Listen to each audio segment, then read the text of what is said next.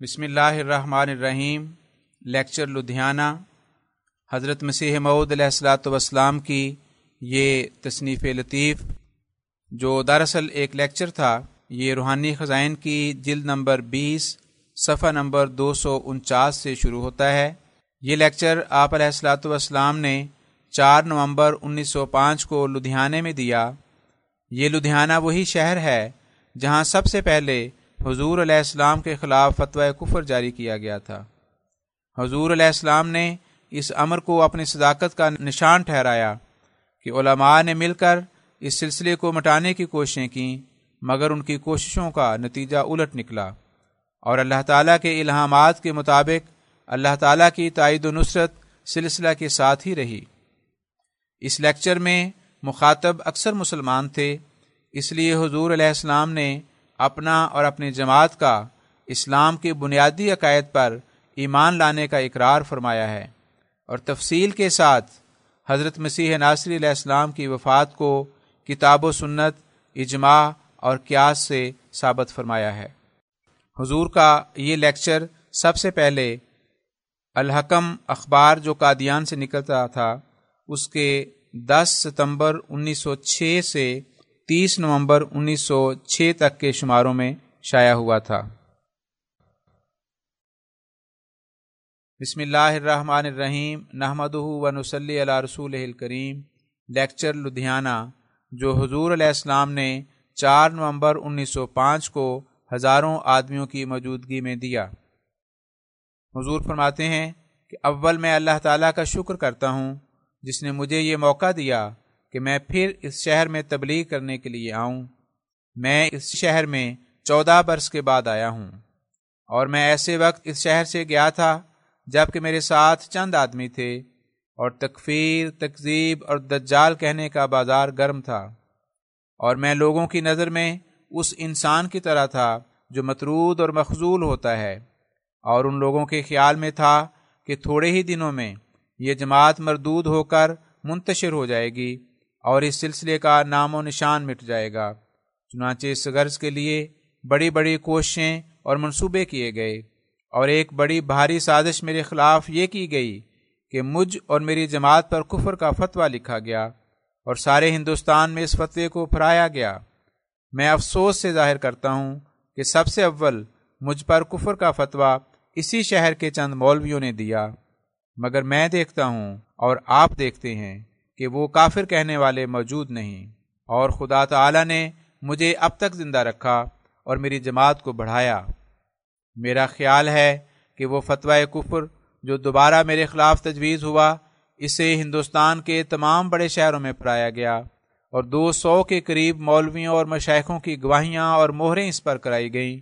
اس میں ظاہر کیا گیا کہ یہ شخص بے ایمان ہے، کافر ہے، دجال ہے، مفتری ہے، کافر ہے بلکہ اکفر ہے۔ غرض جو کچھ کسی سے ہو سکا میری نسبت اس نے کہا، اور ان لوگوں نے اپنے خیال میں سمجھ لیا کہ بس یہ ہتھیار اب سلسلے کو ختم کر دے گا، اور فی الحقیقت اگر یہ سلسلہ انسانی منصوبہ اور افطرا ہوتا تو اس کے ہلاک کرنے کے لیے یہ فتوے کا ہتھیار بہت ہی زبردست تھا، لیکن اس کو خدا نے قائم کیا تھا، پھر وہ مخالفوں کی مخالفت اور عداوت سے کیوں کر مر سکتا تھا؟ جس قدر مخالفت میں شدت ہوتی گئی اسی قدر اس سلسلے کی عظمت اور عزت دلوں میں جڑ پکڑتی گئی، اور آج میں خدا تعالیٰ کا شکر کرتا ہوں کہ یا تو وہ زمانہ تھا کہ جب میں اس شہر میں آیا اور یہاں سے گیا تو صرف چند آدمی میرے ساتھ تھے اور میری جماعت کی تعداد نہایت ہی قلیل تھی، اور یا اب وہ وقت ہے کہ تم دیکھتے ہو کہ ایک کثیر جماعت میرے ساتھ ہے، اور جماعت کی تعداد 3 لاکھ تک پہنچ چکی ہے، اور دن بدن ترقی ہو رہی ہے، اور یقیناً کروڑوں تک پہنچے گی۔ بس اس انقلاب عظیم کو دیکھو کہ کیا یہ انسانی ہاتھ کا کام ہو سکتا ہے؟ دنیا کے لوگوں نے تو چاہا کہ اس سلسلے کا نام و نشان مٹا دیں، اور اگر ان کے اختیار میں ہوتا تو وہ کبھی کا اس کو مٹا چکے ہوتے، مگر یہ اللہ تعالیٰ کا کام ہے۔ وہ جن باتوں کا ارادہ فرماتا ہے دنیا ان کو روک نہیں سکتی، اور جن باتوں کا دنیا ارادہ کرے مگر خدا تعالیٰ ان کا ارادہ نہ کرے وہ کبھی ہو نہیں سکتی ہیں۔ غور کرو، میرے معاملے میں کل علماء اور پیرزادے اور گدی نشین مخالف ہوئے، اور دوسرے مذہب کے لوگوں کو بھی میری مخالفت کے لیے اپنے ساتھ ملایا۔ پھر میری نسبت ہر طرح کی کوشش کی، مسلمانوں کو بدظن کرنے کے لیے مجھ پر کفر کا فتویٰ دیا، اور پھر جب اس تجویز میں بھی کامیابی نہ ہوئی تو پھر مقدمات شروع کیے، خون کے مقدمے میں مجھے پھنسایا، اور ہر طرح کی کوششیں کی کہ میں سزا پا جاؤں۔ ایک پادری کے قتل کا الزام مجھ پر لگایا گیا۔ اس مقدمے میں مولوی محمد حسین نے بھی میرے خلاف بڑی کوشش کی اور خود شہادت دینے کے واسطے گیا۔ وہ چاہتا تھا کہ میں پھنس جاؤں اور مجھے سزا ملے۔ مولوی محمد حسین کی یہ کوشش ظاہر کرتی تھی کہ وہ دلائل اور براہین سے عاجز ہے، اس لیے کہ یہ قاعدے کی بات ہے کہ جب دشمن دلائل سے عاجز ہو جاتا ہے اور براہین سے ملزم نہیں کر سکتا تو ایذاء قتل کی تجویزیں کرتا ہے اور وطن سے نکال دینے کا ارادہ کرتا ہے، اور اس کے خلاف مختلف قسم کے منصوبے اور سازشیں کرتا ہے، جیسا کہ حضرت صلی اللہ علیہ وسلم کے مقابلے میں جب کفار مکہ عاجز آ گئے اور ہر طرح سے ساکت ہو گئے تو آخر انہوں نے بھی اس قسم کے ہیلے سوچے کہ آپ کو قتل کر دیں یا قید کر دیں یا آپ کو وطن سے نکال دیا جاوے۔ حضرت صلی اللہ علیہ وسلم کے صحابہ کو ایذائیں دیں، مگر آخر وہ سب کے سب اپنے ارادوں اور منصوبوں میں نامراد اور ناکام رہے۔ اب وہی سنت اور طریق میرے ساتھ ہو رہا ہے، مگر یہ دنیا بغیر خالق اور رب العالمین کے ہستی نہیں رکھتی۔ وہی ہے جو جھوٹے اور سچے میں امتیاز کرتا ہے اور آخر سچے کی حمایت کرتا اور اسے غالب کر کے دکھا دیتا ہے۔ اب اس زمانے میں جب خدا تعالیٰ نے پھر اپنی قدرت کا نمونہ دکھایا ہے، میں اس کی تائیدوں کا ایک زندہ نشان ہوں، اور اس وقت تم سب کے سب دیکھتے ہو کہ میں وہی ہوں جس کو قوم نے رد کیا، اور میں مقبولوں کی طرح کھڑا ہوں۔ تم قیاس کرو کہ اس وقت آج سے 14 برس پیشتر جب میں یہاں آیا تھا تو کون چاہتا تھا کہ ایک آدمی بھی میرے ساتھ ہو؟ علماء، فقراء اور ہر قسم کے معظم مکرم لوگ یہ چاہتے تھے کہ میں ہلاک ہو جاؤں اور اس سلسلے کا نام و نشان مٹ جاوے۔ وہ کبھی گوارا نہیں کرتے تھے کہ ترقیات نصیب ہوں، مگر وہ خدا جو ہمیشہ اپنے بندوں کی حمایت کرتا ہے اور جس نے راست بازوں کو غالب کر کے دکھایا ہے، اس نے میری حمایت کی، اور میرے مخالفوں کے خلاف ان کی امیدوں اور منصوبوں کے بالکل برعکس اس نے مجھے وہ قبولیت بخشی کہ ایک خلق کو میری طرف متوجہ کیا جو ان مخالفتوں اور مشکلات کے پردوں اور روکوں کو چیرتی ہوئی میری طرف آئی اور آ رہی ہے۔ اب غور کا مقام ہے کہ کیا انسانی تجویزوں اور منصوبوں سے یہ کامیابی ہو سکتی ہے کہ دنیا کے بارسوخ لوگ ایک شخص کی ہلاکت کی فکر میں ہوں اور اس کے خلاف ہر قسم کے منصوبے کیے جاویں، اس کے لیے خطرناک آگ جلائی جاوے، مگر وہ ان سب آفتوں سے صاف نکل جاوے؟ ہرگز نہیں، یہ خدا کے کام ہیں جو ہمیشہ اس نے دکھائے ہیں۔ پھر اسی امر پر زبردست دلیل یہ ہے کہ آج سے 25 برس پیشتر جبکہ کوئی بھی میرے نام سے واقف نہ تھا اور نہ کوئی شخص قادیان میں میرے پاس آتا تھا یا خط و خطابت رکھتا تھا، اس گمنامی کی حالت میں ان قسم پرسی کے ایام میں اللہ تعالیٰ نے مجھے مخاطب کر کے فرمایا، یأتون من کل فج عمیق یأتیک من کل فج عمیق لا تسعر لخلق اللہ ولا تسأم من الناس رب لا تذرنی فردا وانت خیر الوارثین۔ یہ وہ زبردست پیش گوئی ہے جو ان ایام میں کی گئی اور چھپ کر شائع ہو گئی، اور ہر مذہب و ملت کے لوگوں نے اسے پڑھا، ایسی حالت اور ایسے وقت میں کہ میں گمنامی کے گوشے میں پڑا ہوا تھا اور کوئی شخص مجھے نہ جانتا تھا۔ خدا تعالیٰ نے فرمایا کہ تیرے پاس دور دراز ملکوں سے لوگ آئیں گے اور کثرت سے آئیں گے، اور ان کے لیے مہمانداری کے ہر قسم کے سامان اور لوازمات بھی آئیں گے، چونکہ ایک شخص ہزاروں لاکھوں انسانوں کی مہمانداری کے جمیل لوازمات مہیا نہیں کر سکتا اور نہ اس قدر اخراجات کو برداشت کر سکتا ہے، اس لیے خود ہی فرمایا یأتیک من کل فج عمیق، ان کے سامان بھی ساتھ ہی آئیں گے۔ اور پھر انسان کثرت مخلوقات سے گھبرا جاتا ہے اور ان سے کج خلقی کر بیٹھتا ہے، اس لیے اس سے منع کیا کہ ان سے کج خلقی نہ کرنا، اور پھر یہ بھی فرمایا کہ لوگوں کی کثرت کو دیکھ کر تھک نہ جانا۔ اب آپ غور کریں کہ کیا یہ امر انسانی طاقت کے اندر ہے کہ 25-30 برس پہلے ایک واقعہ کی اطلاع دے اور وہ بھی اسی کے متعلق اور پھر اسی طرح پر وقوع بھی ہو جاوے؟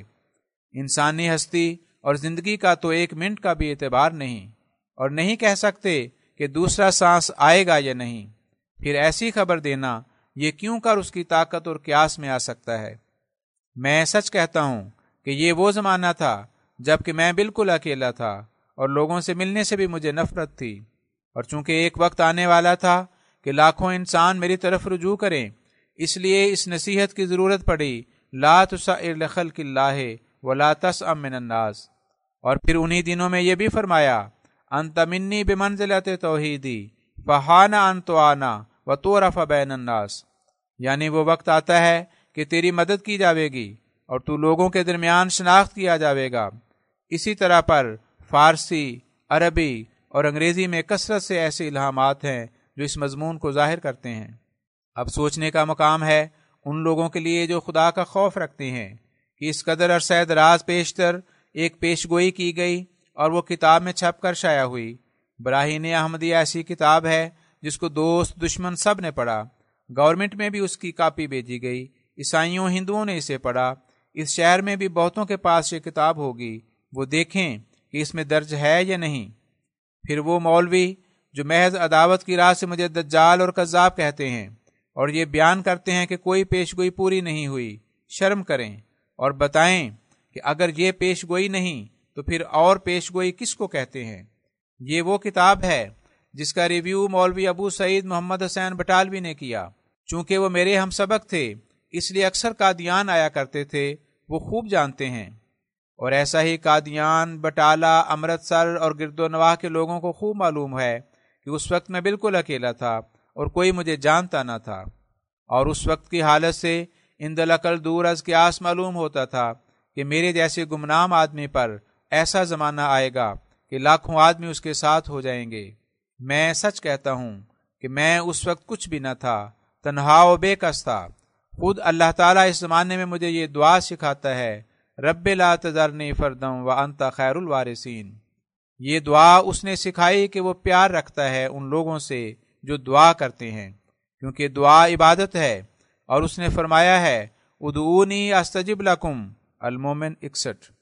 دعا کرو میں قبول کروں گا، اور آن حضرت صلی اللہ علیہ وسلم نے فرمایا کہ مغز اور مخ عبادت کا دعا ہی ہے۔ اور دوسرا اشارہ اس میں یہ ہے کہ اللہ تعالیٰ دعا کے پیرایا میں سکھانا چاہتا ہے کہ تو اکیلا ہے، اور ایک وقت آئے گا کہ تو اکیلا نہ رہے گا۔ اور میں پکار کر کہتا ہوں کہ جیسا یہ دن روشن ہے اسی طرح یہ پیشگوئی روشن ہے، اور یہ امر واقعی ہے کہ میں اس وقت اکیلا تھا۔ کون کھڑا ہو کر کہہ سکتا ہے کہ تیرے ساتھ جماعت تھی؟ مگر اب دیکھو کہ اللہ تعالیٰ کے ان وعدوں کے موافق اور اس پیشگوئی کے موافق جو اس نے ایک زمانہ پہلے خبر دی، ایک کثیر جماعت میرے ساتھ کر دی۔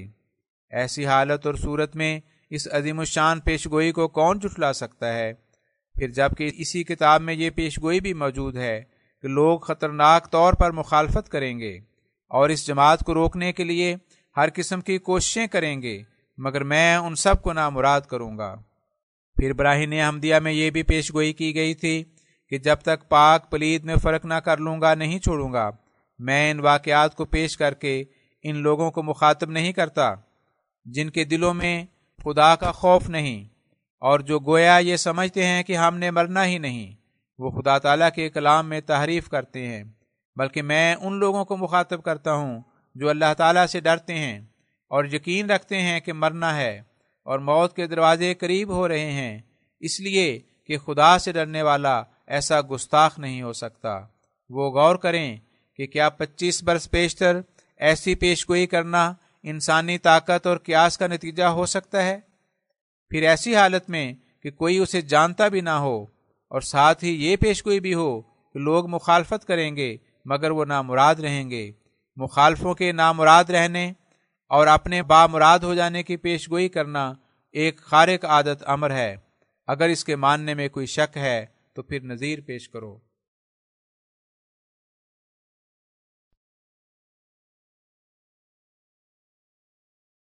میں دعوے سے کہتا ہوں کہ حضرت آدم سے لے کر اس وقت تک کے کسی مفتری کی نظیر دو جس نے 25 برس پیشتر اپنی گمنامی کی حالت میں ایسی پیشگوئیاں کی ہوں اور وہ یوں روز روشن کی طرح پوری ہو گئی ہوں۔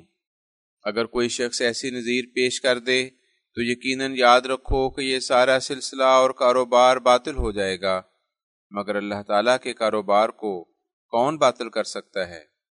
یوں تکذیب کرنا اور بلا وجہ معقول انکار اور استہزاء یہ حرام زادے کا کام ہے، کوئی حلال زادہ ایسی جرت نہیں کر سکتا۔ میں اپنی سچائی کو اسی پر حسر کر سکتا ہوں اگر تم میں کوئی سلیم دل رکھتا ہو۔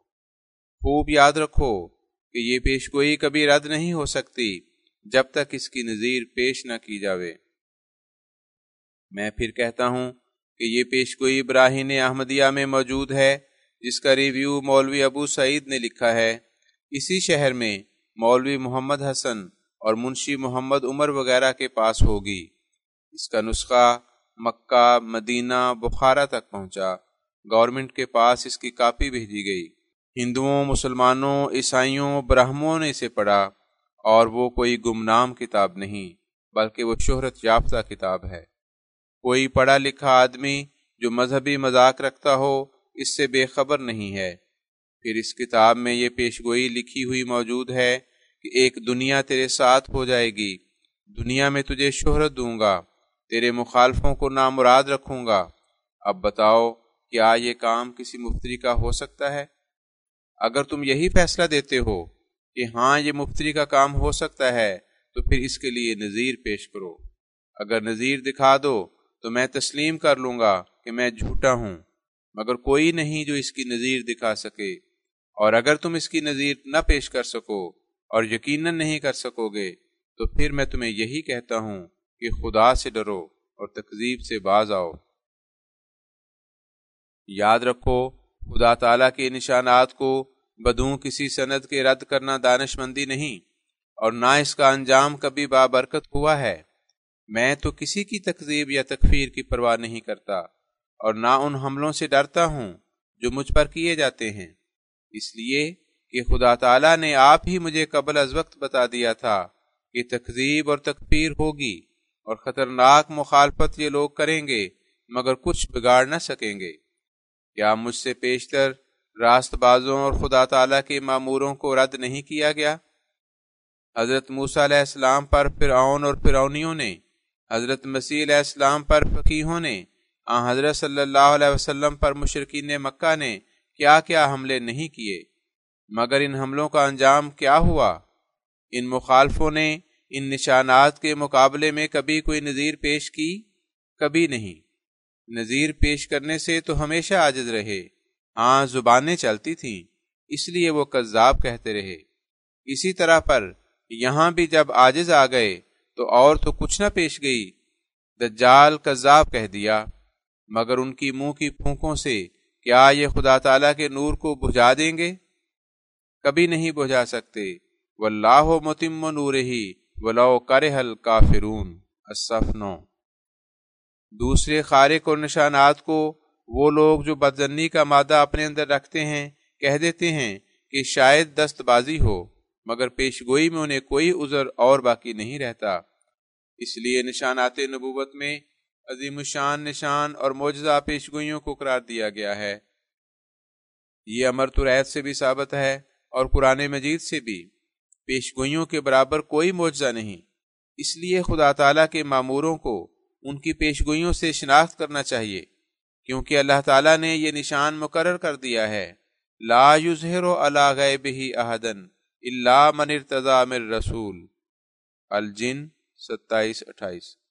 یعنی اللہ تعالیٰ کے غیب کا کسی پر ظہور نہیں ہوتا مگر اللہ تعالیٰ کے برگزیدہ رسولوں پر ہوتا ہے۔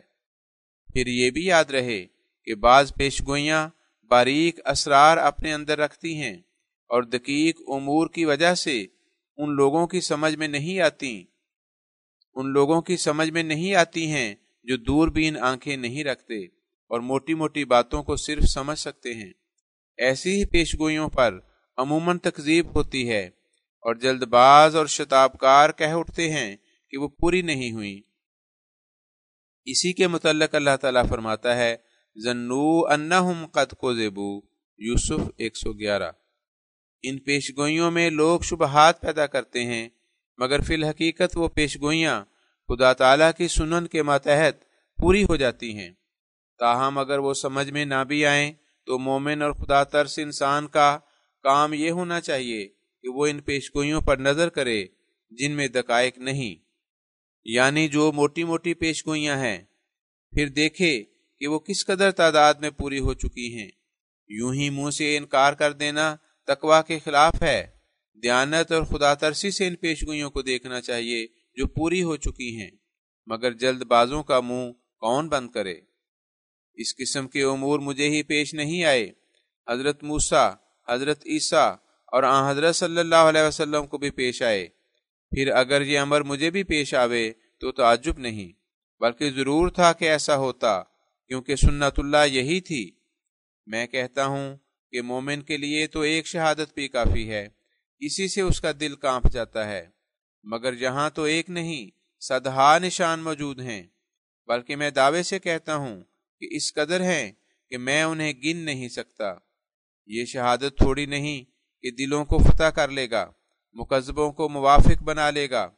اگر کوئی خدا تعالیٰ کا خوف کرے اور دل میں دیانت اور دور اندیشی سے سوچے تو اسے بے اختیار ہو کر ماننا پڑے گا کہ یہ خدا کی طرف سے ہیں۔ پھر یہ بھی ظاہر بات ہے کہ مخالف جب تک رد نہ کرے اور اس کی نظیر پیش نہ کرے، خدا کی حجت غالب ہے۔ اب خلاصہ کلام یہ ہے کہ میں اسی خدا کا شکر کرتا ہوں جس نے مجھے بھیجا ہے، اور باوجود اس شر اور طوفان کے جو مجھ پر اٹھا، اور جس کی جڑ اور ابتدا اسی شہر سے اٹھی اور پھر دلی تک پہنچی، مگر اس نے تمام طوفانوں اور ابتلاؤں میں مجھے صحیح سالم اور کامیاب نکالا، اور مجھے ایسی حالت میں اس شہر میں لایا کہ 3 لاکھ سے زیادہ زن و مرد میرے مباین میں داخل ہیں، اور کوئی مہینہ نہیں گزرتا جس میں 2000، 4000 اور بعض اوقات 5,000 اس سلسلے میں داخل نہ ہوتے ہوں۔ پھر اس خدا نے ایسے وقت میں میری دستگیری کی کہ جب قوم ہی دشمن ہو گئی۔ جب کسی شخص کی دشمن اس کی قوم ہی ہو جاوے تو وہ بڑا بے کس اور بڑا بے دست و پا ہوتا ہے، کیونکہ قوم ہی تو دست و پا اور جوارے ہوتی ہے، وہی اس کی مدد کرتی ہے۔ دوسرے لوگ تو دشمن ہوتے ہی ہیں کہ ہمارے مذہب پر حملہ کرتا ہے، لیکن جب اپنی قوم بھی دشمن ہو تو پھر بچ جانا اور کامیاب ہو جانا معمولی بات نہیں، بلکہ یہ ایک زبردست نشان ہے۔ میں نہایت افسوس اور درد دل سے یہ بات کہتا ہوں کہ قوم نے میری مخالفت میں نہ صرف جلدی کی بلکہ بہت بے دردی بھی کی۔ صرف ایک مسئلہ وفات مسیح کا اختلاف تھا، جس کو میں قرآن کریم اور آن حضرت صلی اللہ علیہ وسلم کی سنت، صحابہ کے اجماع اور عقلی دلائل اور کتب سابقہ سے ثابت کرتا تھا اور کرتا ہوں، اور حنفی مذہب کے موافق نص، حدیث، قیاس، دلائل شرعیہ میرے ساتھ تھیں، مگر ان لوگوں نے قبل اس کے کہ وہ پورے طور پر مجھ سے پوچھ لیتے اور میرے دلائل کو سن لیتے، اس مسئلے کی مخالفت میں یہاں تک غلو کیا کہ مجھے کافر ٹھہرایا گیا، اور اس کے ساتھ اور بھی جو چاہا کہا اور میرے ذمے لگایا۔ دیانت، نیکوکاری اور تقویٰ کا تقاضا یہ تھا کہ پہلے مجھ سے پوچھ لیتے۔ اگر میں قال اللہ اور قال الرسول سے تجاوز کرتا تو پھر بے شک انہیں اختیار اور حق تھا کہ وہ مجھے جو چاہتے کہتے، دجال، کذاب وغیرہ۔ لیکن جب کہ میں ابتدا سے بیان کرتا آیا ہوں کہ میں قرآن کریم اور آن حضرت صلی اللہ علیہ وسلم کی پیروی سے ذرا ادھر ادھر ہونا بے ایمانی سمجھتا ہوں۔ میرا عقیدہ یہی ہے کہ جو اس کو ذرا بھی چھوڑے گا وہ جہنمی ہے۔ پھر اس عقیدے کو نہ صرف تقریروں میں بلکہ 60 کے قریب اپنی تصنیفات میں بڑی وضاحت سے بیان کیا ہے، اور دن رات مجھے یہی فکر اور خیال رہتا ہے۔ پھر اگر یہ مخالف خدا سے ڈرتے تو کیا ان کا فرض نہ تھا جو مجھ سے پوچھتے کہ فلاں بات خارج از اسلام کی ہے، اس کی کیا وجہ ہے یا اس کا تم کیا جواب دیتے ہو؟ مگر نہیں، اس کی ذرا بھی پرواہ نہیں کی، سنا اور کافر کہہ دیا۔ میں نہایت تعجب سے ان کی اس حرکت کو دیکھتا ہوں، کیونکہ اول تو حیات و وفات مسیح کا مسئلہ کوئی ایسا مسئلہ نہیں جو اسلام میں داخل ہونے کے لیے شرط ہو۔ یہاں بھی ہندو یا عیسائی مسلمان ہوتے ہیں، مگر بتاؤ کہ کیا اس سے یہ اقرار بھی لیتے ہو بجوز اس کے کہ آمنت باللہ و ملائکتہ و کتبہ و رسلہ والقدر خیرہ و شرہ من اللہ تعالی والبعث بعد الموت۔ جبکہ یہ مسئلہ اسلام کی جز نہیں تو پھر مجھ پر وفات مسیح کے اعلان سے اس قدر تشدد کیوں کیا گیا کہ یہ کافر ہیں، دجال ہیں ان کو مسلمانوں کے قبرستان میں دفن نہ کیا جاوے، ان کے مال لوٹ لینے جائز ہیں، اور ان کی عورتوں کو بغیر نکاح گھر میں رکھ لینا درست ہے، ان کو قتل کر دینا ثواب کا کام ہے، وغیرہ وغیرہ۔ ایک تو وہ زمانہ تھا کہ یہی مولوی شور مچاتے تھے کہ اگر 99 وجوہ کفر کے ہوں اور ایک وجہ اسلام کی ہو تب بھی کفر کا فتویٰ نہ دینا چاہیے، اس کو مسلمان ہی کہو۔ مگر اب کیا ہو گیا؟ کیا میں اس سے بھی گیا گزرا ہو گیا؟ کیا میں اور میری جماعت اشہد اللہ الہ الا اللہ و اشہد ان محمدن عبدہ و رسولہ نہیں پڑھتی؟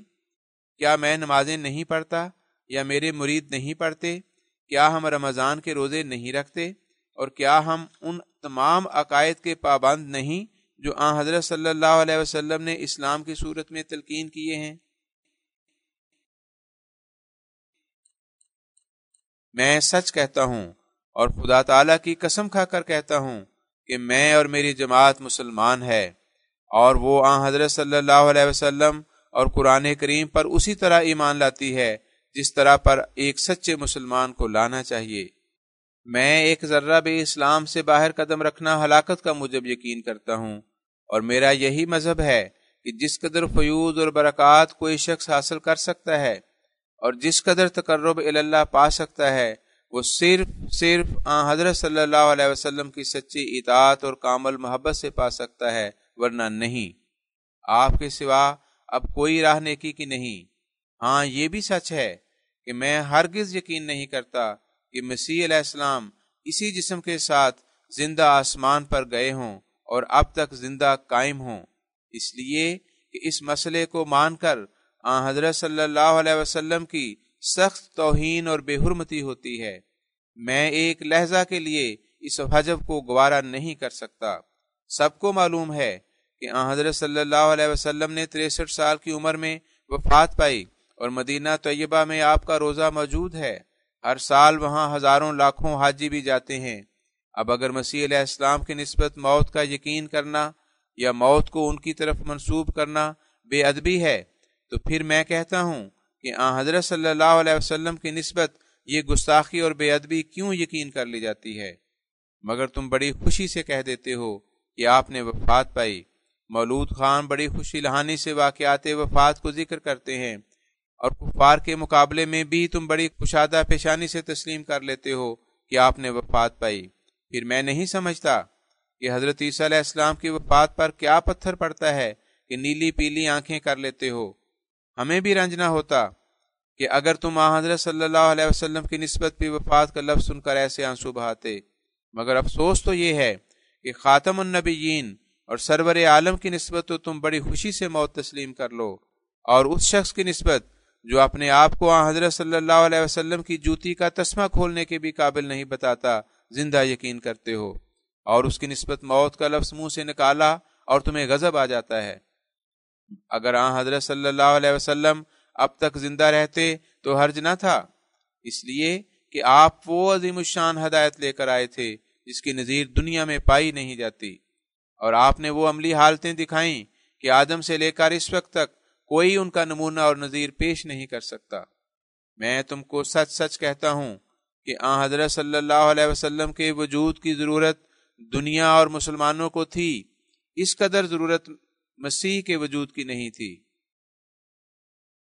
پھر آپ کا وجود باوجود وہ مبارک وجود ہے کہ جب آپ نے وفات پائی تو صحابہ کی یہ حالت تھی کہ وہ دیوانے ہو گئے، یہاں تک کہ حضرت عمر رضی اللہ عنہ نے تلوار میان سے نکال لی اور کہا کہ اگر کوئی حضرت صلی اللہ علیہ وسلم کو مردہ کہے گا تو میں اس کا سر جدا کر دوں گا۔ اس جوش کی حالت میں اللہ تعالیٰ نے حضرت ابو بکر صدیق رضی اللہ عنہ کو ایک خاص نور اور فراست عطا کی۔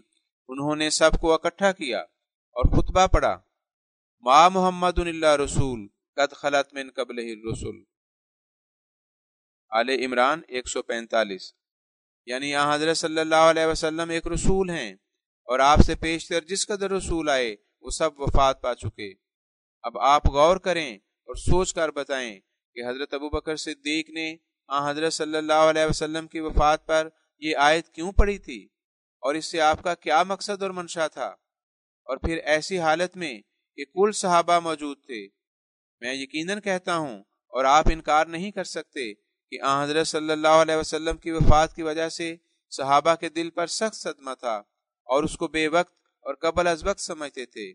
وہ پسند نہیں کر سکے کہ آن حضرت صلی اللہ علیہ وسلم کی وفات کی خبر سنیں ایسی حالت اور صورت میں کہ حضرت عمر رضی اللہ عنہ جیسا جلیل القدر صحابی اس جوش کی حالت میں ہو۔ ان کا غصہ فرو نہیں ہو سکتا تھا بجوز اس کے کہ یہ آیت ان کی تسلی کا موجب ہوتی۔ اگر انہیں یہ معلوم ہوتا یا یہ یقین ہوتا کہ حضرت عیسیٰ علیہ السلام زندہ ہیں تو وہ تو زندہ ہی مر جاتے۔ وہ تو ہاں حضرت صلی اللہ علیہ وسلم کے عشاق تھے اور آپ کی حیات کے سوا کسی اور کی حیات کو گوارا ہی نہ کر سکتے تھے، پھر کیوں کر اپنی آنکھوں کے سامنے آپ کو وفات یافتہ دیکھتے اور مسیح کو زندہ یقین کرتے۔ یعنی جب حضرت ابو بکر نے خطبہ پڑھا تو ان کا جوش فروغ ہو گیا۔ اس وقت صحابہ مدینے کی گلیوں میں یہ آیت پڑھتے پھرتے تھے اور وہ سمجھتے تھے کہ گویا یہ آیت آج ہی اتری ہے۔ اسی وقت حسان بن ثابت نے ایک مرثیہ لکھا جس میں انہوں نے کہا كنت السواد لناظری فامی علیک الناظر من شاء بعدک فلیمت فعلیک كنت احاذر۔ اس شعر کا مفہوم کچھ اس طرح ہے کہ اے محمد صلی اللہ علیہ وسلم، تو میری آنکھ کی پتلی تھا اور تیرے جانے سے میری آنکھ گویا اندھی ہو گئی۔ اب تیرے بعد جو بھی چاہے مرے، مجھے تو تیری ہی وفات کا ڈر تھا۔ چونکہ مذکورہ بالا آیت نے بتا دیا تھا کہ سب مر گئے، اس لیے حسان نے بھی کہہ دیا کہ اب کسی کی موت کی پرواہ نہیں۔ یقیناً سمجھو کہ آن حضرت صلی اللہ علیہ وسلم کے مقابلے میں کسی کی زندگی صحابہ پر سخت شاق تھی اور وہ اس کو گوارا نہیں کر سکتے تھے۔ اس طرح پر آن حضرت صلی اللہ علیہ وسلم کی وفات پر یہ پہلا اجماع تھا جو دنیا میں ہوا، اور اس میں حضرت مسیح کی وفات کا بھی کل فیصلہ ہو چکا تھا۔ میں بار بار اس امر میں اس لیے زور دیتا ہوں کہ یہ دلیل بڑی ہی زبردست دلیل ہے جس سے مسیح کی وفات ثابت ہوتی ہے۔ آن حضرت صلی اللہ علیہ وسلم کی وفات کوئی معمولی اور چھوٹا امر نہ تھا جس کا صدمہ صحابہ کو نہ ہوا ہو۔ ایک گاؤں کا نمبردار یا محلے دار یا گھر کا کوئی عمدہ آدمی مر جاوے تو گھر والوں، محلے والوں یا دیہات والوں کو صدمہ ہوتا ہے۔ پھر وہ نبی جو کل دنیا کے لیے آیا تھا اور رحمت للعالمین ہو کر آیا تھا، جیسا کہ قرآن مجید نے فرمایا ہے وَمَا أَرْسَلْنَاكَ إِلَّا رَحْمَةً لِّلْعَالَمِينَ الانبیاء 108۔ اور پھر دوسری جگہ فرمایا قُلْ يَا أَيُّهَا النَّاسُ إِنِّي رَسُولُ اللَّهِ إِلَيْكُمْ جَمِيعًا الاعراف 159۔ پھر وہ نبی جس نے صدق اور وفا کا نمونہ دکھایا اور وہ کمالات دکھائے جن کی نظیر نظر نہیں آتی، وہ فوت ہو جاوے اور اس کے ان جانثار متبعین پر اثر نہ پڑے جنہوں نے اس کی خاطر جانیں دے دینے سے دریغ نہ کیا، جنہوں نے وطن چھوڑا، پیش و اقارب چھوڑے اور اس کے لیے ہر قسم کی تکلیفوں اور مشکلات کو اپنے لیے راحت جان سمجھا۔ ایک ذرا سے فکر اور توجہ سے یہ بات سمجھ میں آ جاتی ہے کہ جس قدر بھی دکھ اور تکلیف انہیں اس خیال کے تصور سے ہو سکتا ہے، اس کا اندازہ اور قیاس ہم نہیں کر سکتے۔ ان کی تسلی اور تسکین کا موجب یہی آیت تھی کہ حضرت ابو بکر نے پڑھی۔ اللہ تعالیٰ انہیں جزائے خیر دے کہ انہوں نے ایسے نازک وقت میں صحابہ کو سنبھالا۔ مجھے افسوس سے کہنا پڑتا ہے کہ بعض نادان اپنی جلد بازی اور شتاب کاری کی وجہ سے یہ کہہ دیتے ہیں کہ یہ آیت تو بے شک حضرت ابو بکر نے پڑھی، لیکن حضرت عیسیٰ علیہ السلام اس سے باہر رہ جاتے ہیں۔ میں نہیں جانتا کہ ایسے نادانوں کو میں کیا کہوں۔ وہ باوجود مولوی کہلانے کے ایسی بیہودہ باتیں پیش کر دیتے ہیں۔ وہ نہیں بتاتے کہ اس آیت میں وہ کون سا لفظ ہے جو حضرت عیسیٰ کو الگ کرتا ہے۔ پھر اللہ تعالیٰ نے تو کوئی امر قابل بحث اس میں چھوڑا ہی نہیں۔ قد خلت کے معنی خود ہی کر دیے، افا اماتا او قتلا، آل عمران 145۔ اگر کوئی تیسری شک بھی اس کے سوا ہوتی تو کیوں نہ کہہ دیتا اور رفع بجسدہ الانصری الی السماء، کیا خدا تعالیٰ اس کو بھول گیا تھا جو یہ یاد دلاتے ہیں؟ نعوذ باللہ من ذالک۔ اگر صرف یہی آیت ہوتی تب بھی کافی تھی، مگر میں کہتا ہوں کہ آن حضرت صلی اللہ علیہ وسلم کی زندگی تو انہیں ایسی محبوب اور پیاری تھی کہ اب تک آپ کی وفات کا ذکر کر کے یہ لوگ بھی روتے ہیں۔ پھر صحابہ کے لیے تو اور بھی درد اور رکت اس وقت پیدا ہو گئی تھی۔ میرے نزدیک مومن وہی ہوتا ہے جو آپ کی اتباع کرتا ہے اور وہی کسی مقام پر پہنچتا ہے، جیسا کہ خود اللہ تعالیٰ نے فرما دیا ہے، قُلْ إِن كُنتُمْ تُحِبُّونَ اللَّهَ فَاتَّبِعُونِي يُحْبِبْكُمُ اللَّهُ، آل عمران آیت 32۔ یعنی کہہ دو کہ اگر تم اللہ تعالیٰ کو محبت کرتے ہو تو میری اتباع کرو تاکہ اللہ تمہیں اپنا محبوب بنا لے۔ اب محبت کا تقاضا تو یہ ہے کہ محبوب کے فعل کے ساتھ خاص موانست ہو، اور مرنا حضرت صلی اللہ علیہ وسلم کی سنت ہے۔ آپ نے مر کر دکھا دیا، پھر کون ہے جو زندہ رہے یا زندہ رہنے کی آرزو کرے یا کسی اور کے لیے تجویز کرے کہ وہ زندہ رہے؟ محبت کا تقاضا تو یہی ہے کہ آپ کی اتباع میں ایسا گم ہو کہ اپنے جذبات نفس کو تھام لے اور یہ سوچ لے کہ میں کسی کی امت ہوں۔ ایسی صورت میں جو شخص حضرت عیسیٰ علیہ السلام کی نسبت یہ عقیدہ رکھتا ہے کہ وہ اب تک زندہ ہیں، وہ کیوں کر آپ کی محبت اور اتباع کا دعویٰ کر سکتا ہے؟ اس لیے کہ آپ کی نسبت وہ گوارا کرتا ہے کہ مسیح کو افضل قرار دیا جاوے اور آپ کو مردہ کہا جاوے، مگر اس کے لیے وہ پسند کرتا ہے کہ زندہ یقین کیا جاوے۔ میں سچ سچ کہتا ہوں، اگر حضرت صلی اللہ علیہ وسلم زندہ رہتے تو ایک فرد بھی کافر نہ رہتا۔ حضرت عیسیٰ علیہ السلام کی زندگی نے کیا نتیجہ دکھایا؟ وجود اس کے کہ 40 کروڑ عیسائی ہیں۔ غور کر کے دیکھو کہ کیا تم نے اس زندگی کے اعتقاد کو آزما نہیں لیا اور نتیجہ خطرناک نہیں ہوا؟ مسلمانوں کی کسی ایک قوم کا نام لو جس میں سے کوئی عیسائی نہ ہوا ہو، مگر میں یقیناً کہہ سکتا ہوں، اور یہ بالکل صحیح بات ہے، کہ ہر طبقے کے مسلمان عیسائی ہو چکے ہیں، اور 1 لاکھ سے بھی ان کی تعداد زیادہ ہوگی۔ عیسائیوں کے ہاتھ میں مسلمانوں کو عیسائی بنانے کے واسطے ایک ہی ہتھیار ہے، اور وہ یہی زندگی کا مسئلہ ہے۔ وہ کہتے ہیں کہ یہ خصوصیت کسی دوسرے میں ثابت کرو، اگر وہ خدا نہیں تو پھر کیوں اسے یہ خصوصیت دی گئی؟ وہ حی و قیوم ہے، نعوذ باللہ من ذالک۔ اس حیات کے مسئلے نے ان کو دلیر کر دیا، اور انہوں نے مسلمانوں پر وہ حملہ کیا جس کا نتیجہ میں بتا چکا ہوں۔ اب اس کے مقابل پر اگر تم پادریوں پر یہ ثابت کر دو کہ مسیح مر گیا ہے تو اس کا نتیجہ کیا ہوگا؟ میں نے بڑے بڑے پادریوں سے پوچھا ہے، انہوں نے کہا ہے کہ اگر یہ ثابت ہو جاوے کہ مسیح مر گیا ہے تو ہمارا مذہب زندہ نہیں رہ سکتا۔ ایک اور غور طلب بات ہے کہ مسیح کی زندگی کے اعتقاد کا تو آپ لوگوں نے تجربہ کیا، اب ذرا اس کی موت کا بھی تجربہ کرو اور دیکھو کہ عیسائی مذہب پر اس اعتقاد سے کیا زد پڑتی ہے۔ جہاں کوئی میرا مرید عیسائیوں سے اس مضمون پر گفتگو کرنے کو کھڑا ہوتا ہے، وہ فوراً انکار کر دیتے ہیں، اس لیے کہ وہ جانتے ہیں کہ اس راہ سے ان کی ہلاکت قریب ہے۔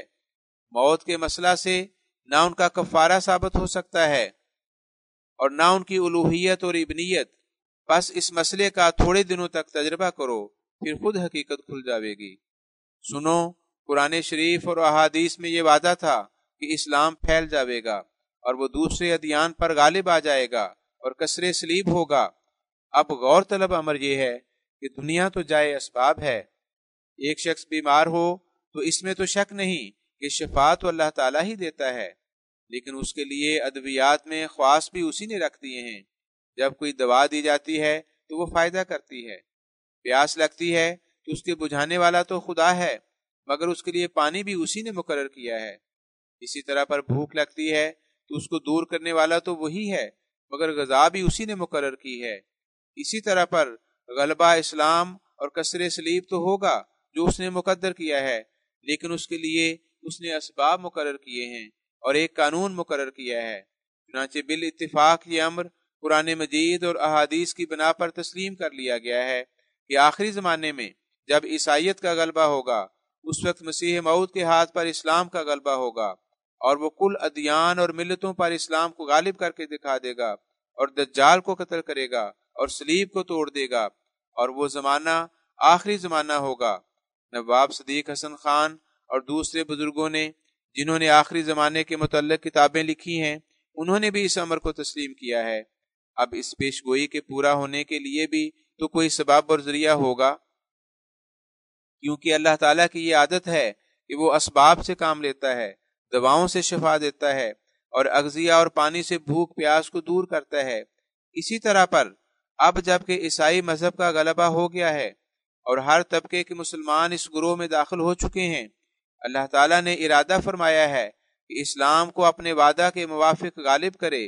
اس کے لیے بہرحال کوئی ذریعہ اور سبب ہوگا، اور وہ یہی موت مسیح کا حربہ ہے۔ اس حربے سے صلیبی مذہب پر موت وارد ہوگی اور ان کی کمریں ٹوٹ جاویں گی۔ میں سچ کہتا ہوں کہ اب عیسائی غلطیوں کے دور کرنے کے لیے اس سے بڑھ کر کیا سبب ہو سکتا ہے کہ مسیح کی وفات ثابت کی جاوے۔ اپنے گھروں میں اس امر پر غور کریں اور تنہائی میں بستروں پر لیٹ کر سوچیں۔ مخالفت کی حالت میں تو جوش آتا ہے، سعید الفطرت آدمی پھر سوچ لیتا ہے۔ دہلی میں جب میں نے تقریر کی تھی تو سعید الفطرت انسانوں نے تسلیم کر لیا اور وہیں بول اٹھے کہ بے شک حضرت عیسیٰ کی پرستش کا ستون ان کی زندگی ہے۔ جب تک یہ نہ ٹوٹے اسلام کے لیے دروازہ نہیں کھلتا، بلکہ عیسائیت کو اس سے مدد ملتی ہے۔ جو ان کی زندگی سے پیار کرتے ہیں انہیں سوچنا چاہیے کہ 2 گواہوں کے ذریعہ سے پھانسی مل جاتی ہے، مگر یہاں اس قدر شواہد موجود ہیں اور وہ بدستور انکار کرتے جاتے ہیں۔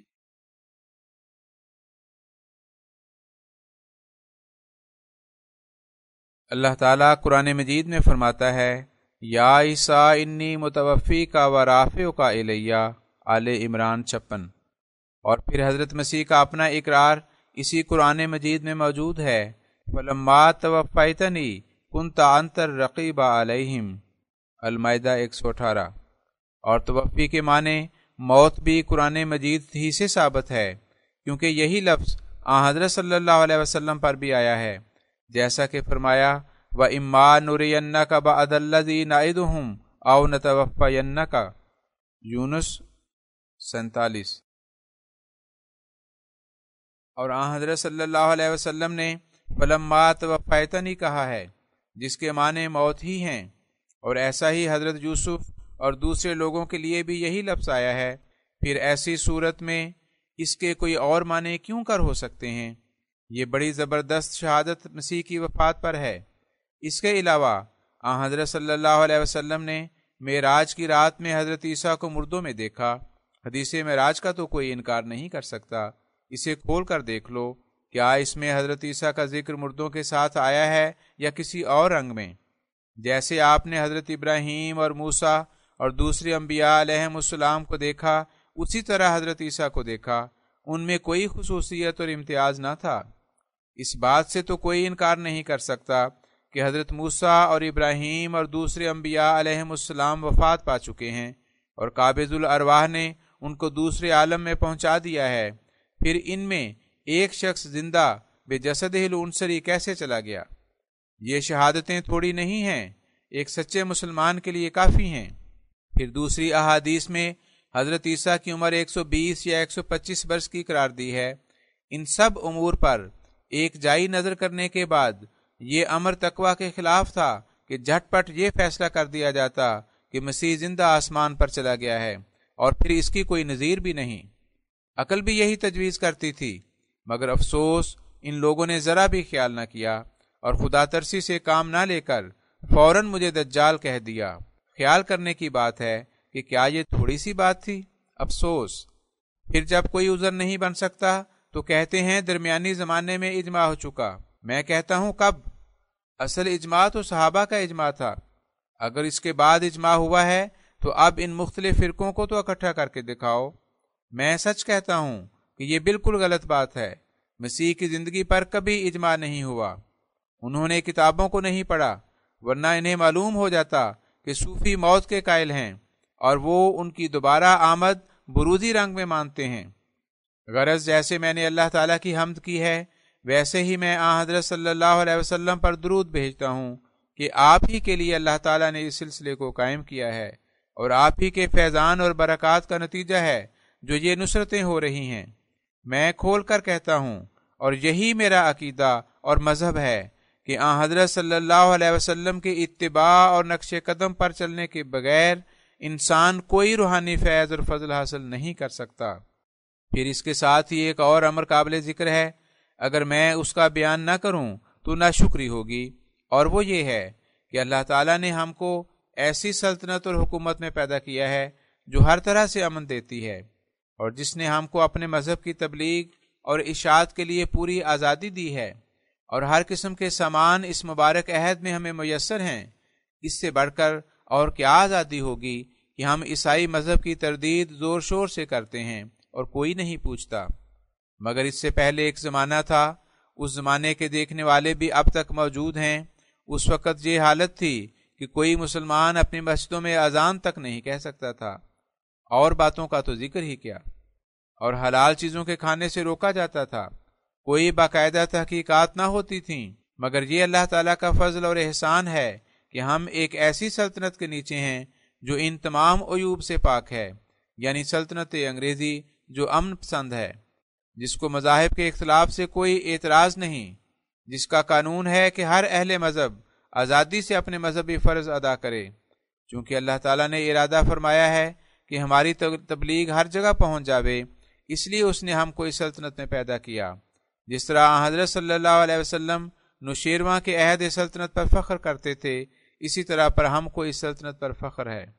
یہ قاعدے کی بات ہے کہ مامور چونکہ عدل اور راستی لاتا ہے، اس لیے اس سے پہلے کہ وہ مامور ہو کر آئے، عدل اور راستی کا اجرا ہونے لگتا ہے۔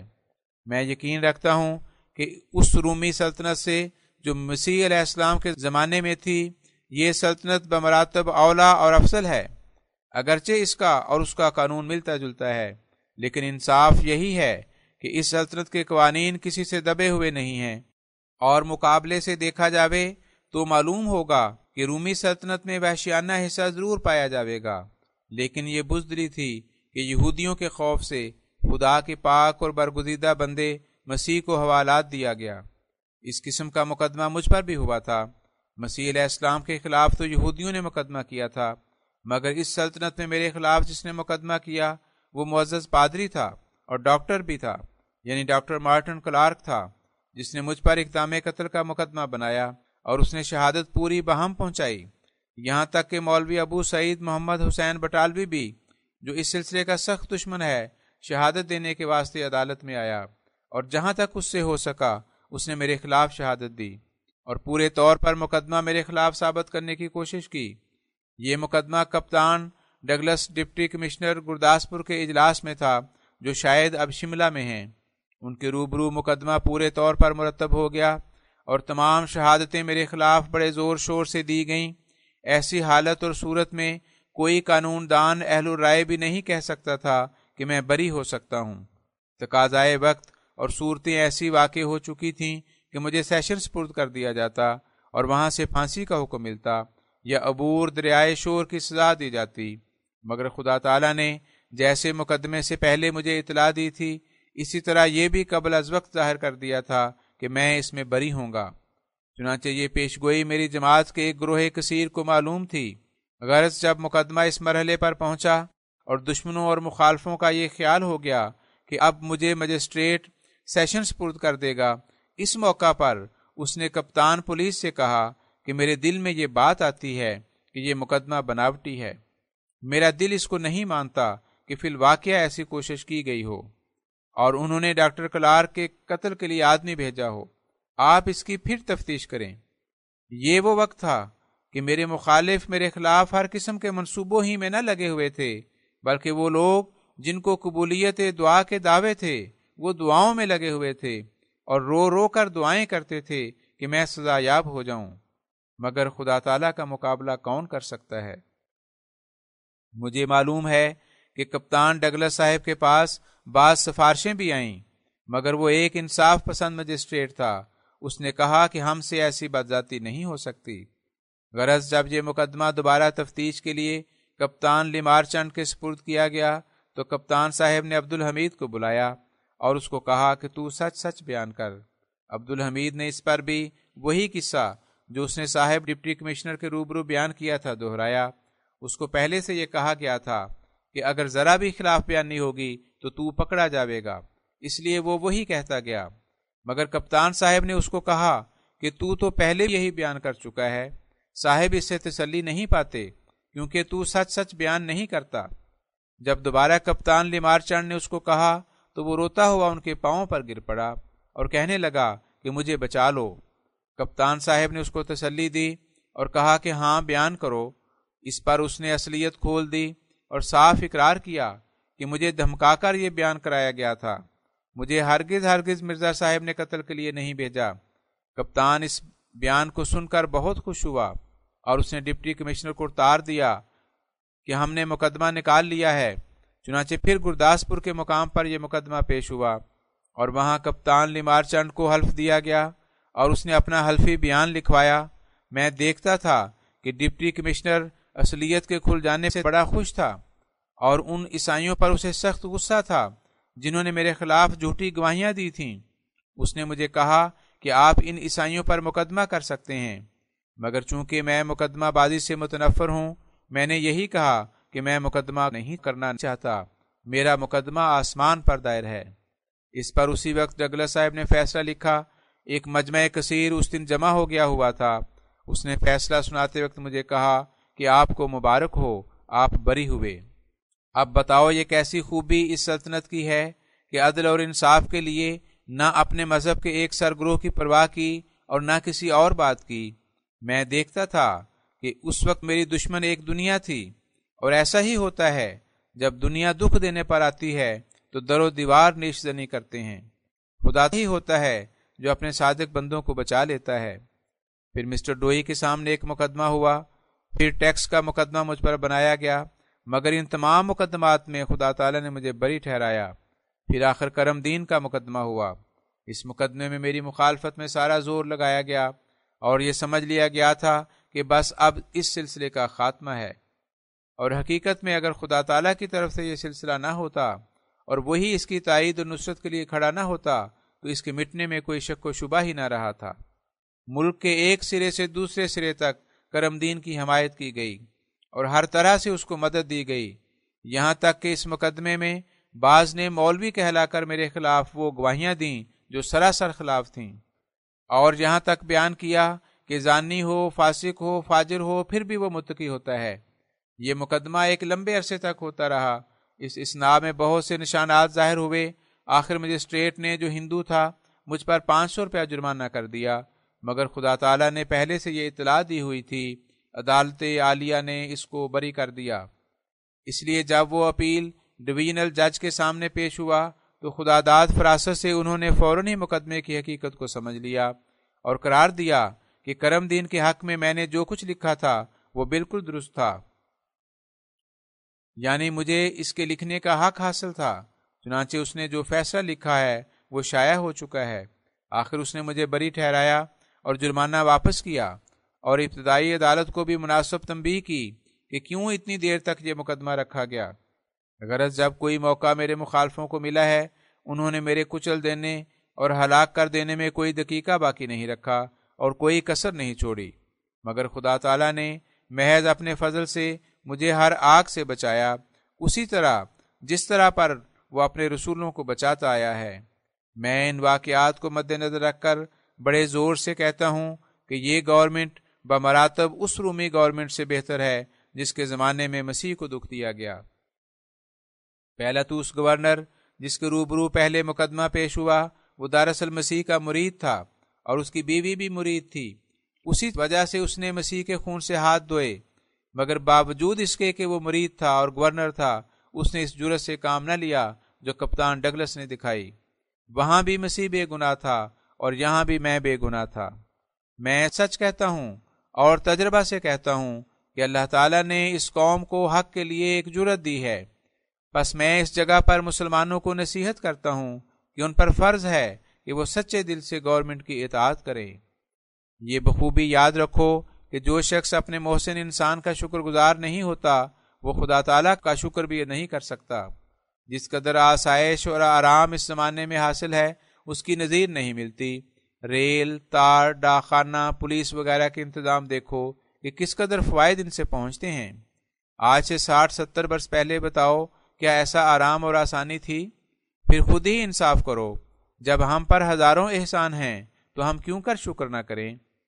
اکثر مسلمان مجھ پر حملہ کرتے ہیں کہ تمہارے سلسلے میں یہ عیب ہے کہ تم جہاد کو موقوف کرتے ہو۔ مجھے افسوس ہے کہ وہ نادان اس کی حقیقت سے محض ناواقف ہیں۔ وہ اسلام اور آن حضرت صلی اللہ علیہ وسلم کو بدنام کرتے ہیں۔ آپ صلی اللہ علیہ وسلم نے کبھی اشاعت مذہب کے لیے تلوار نہیں اٹھائی۔ جب آپ پر اور آپ کی جماعت پر مخالفوں کے ظلم انتہا تک پہنچ گئے اور آپ کے مخلص خدام میں سے مردوں اور عورتوں کو شہید کر دیا گیا اور پھر مدینے تک آپ کا تعاقب کیا گیا، اس وقت مقابلے کا حکم ملا۔ آپ نے تلوار نہیں اٹھائی مگر دشمنوں نے تلوار اٹھائی۔ بعض اوقات آپ کو ظالم تبع کفار نے سر سے پاؤں تک خون آلود کر دیا تھا مگر آپ نے مقابلہ نہیں کیا۔ خوب یاد رکھو کہ اگر تلوار اسلام کا فرض ہوتا تو آن حضرت صلی اللہ علیہ وسلم مکہ میں اٹھاتے، مگر نہیں۔ وہ تلوار جس کا ذکر ہے وہ اس وقت اٹھی جب موذی کفار نے مدینے تک تعاقب کیا، اس وقت مخالفین کے ہاتھ میں تلوار تھی مگر اب تلوار نہیں، اور میرے خلاف جھوٹی مخبریوں اور فتووں سے کام لیا جاتا ہے اور اسلام کے خلاف صرف قلم سے کام لیا جاتا ہے۔ پھر قلم کا جواب تلوار سے دینے والا احمق اور ظالم ہوگا یا کچھ اور؟ اس بات کو کبھی مت بھولو کہ آن حضرت صلی اللہ علیہ وسلم نے کفار کے حد سے گزرے ہوئے ظلم و ستم پر تلوار اٹھائی، اور وہ حفاظت خود اختیاری تھی جو ہر مہذب گورنمنٹ کے قانون میں بھی جرم نہیں۔ تعزیرات ہند میں بھی حفاظت خود اختیاری کو جائز رکھا ہے۔ اگر ایک چور گھر میں گھس آوے اور وہ حملہ کر کے مار ڈالنا چاہے، اس وقت اس چور کو بچاؤ کے لیے مار ڈالنا جرم نہیں ہے۔ بس جب حالت یہاں تک پہنچی کہ آن حضرت صلی اللہ علیہ وسلم کے جانثار خدام شہید کر دیے گئے اور مسلمان ضعیف عورتوں تک کو نہایت سنگ دلی اور بے حیائی کے ساتھ شہید کیا گیا، تو کیا حق نہ تھا کہ ان کو سزا دی جاتی؟ اس وقت اگر اللہ تعالیٰ کا یہ منشا ہوتا کہ اسلام کا نام و نشان نہ رہے تو البتہ یہ ہو سکتا تھا کہ تلوار کا نام نہ آتا، مگر وہ چاہتا تھا کہ اسلام دنیا میں پھیلے اور دنیا کی نجات کا ذریعہ ہو، اس لیے اس وقت محض مدافعت کے لیے تلوار اٹھائی گئی۔ میں دعوے سے کہتا ہوں کہ اسلام کا اس وقت تلوار اٹھانا کسی قانون، مذہب اور اخلاق کی روح سے قابل اعتراض نہیں ٹھہرتا۔ وہ لوگ جو ایک گال پر تمانچہ کھا کر دوسری پھیر دینے کی تعلیم دیتے ہیں وہ بھی صبر نہیں کر سکتے، اور جن کے ہاں کیڑے کا مارنا بھی گناہ سمجھا جاتا ہے وہ بھی نہیں کر سکتے، پھر اسلام پر اعتراض کیوں کیا جاتا ہے؟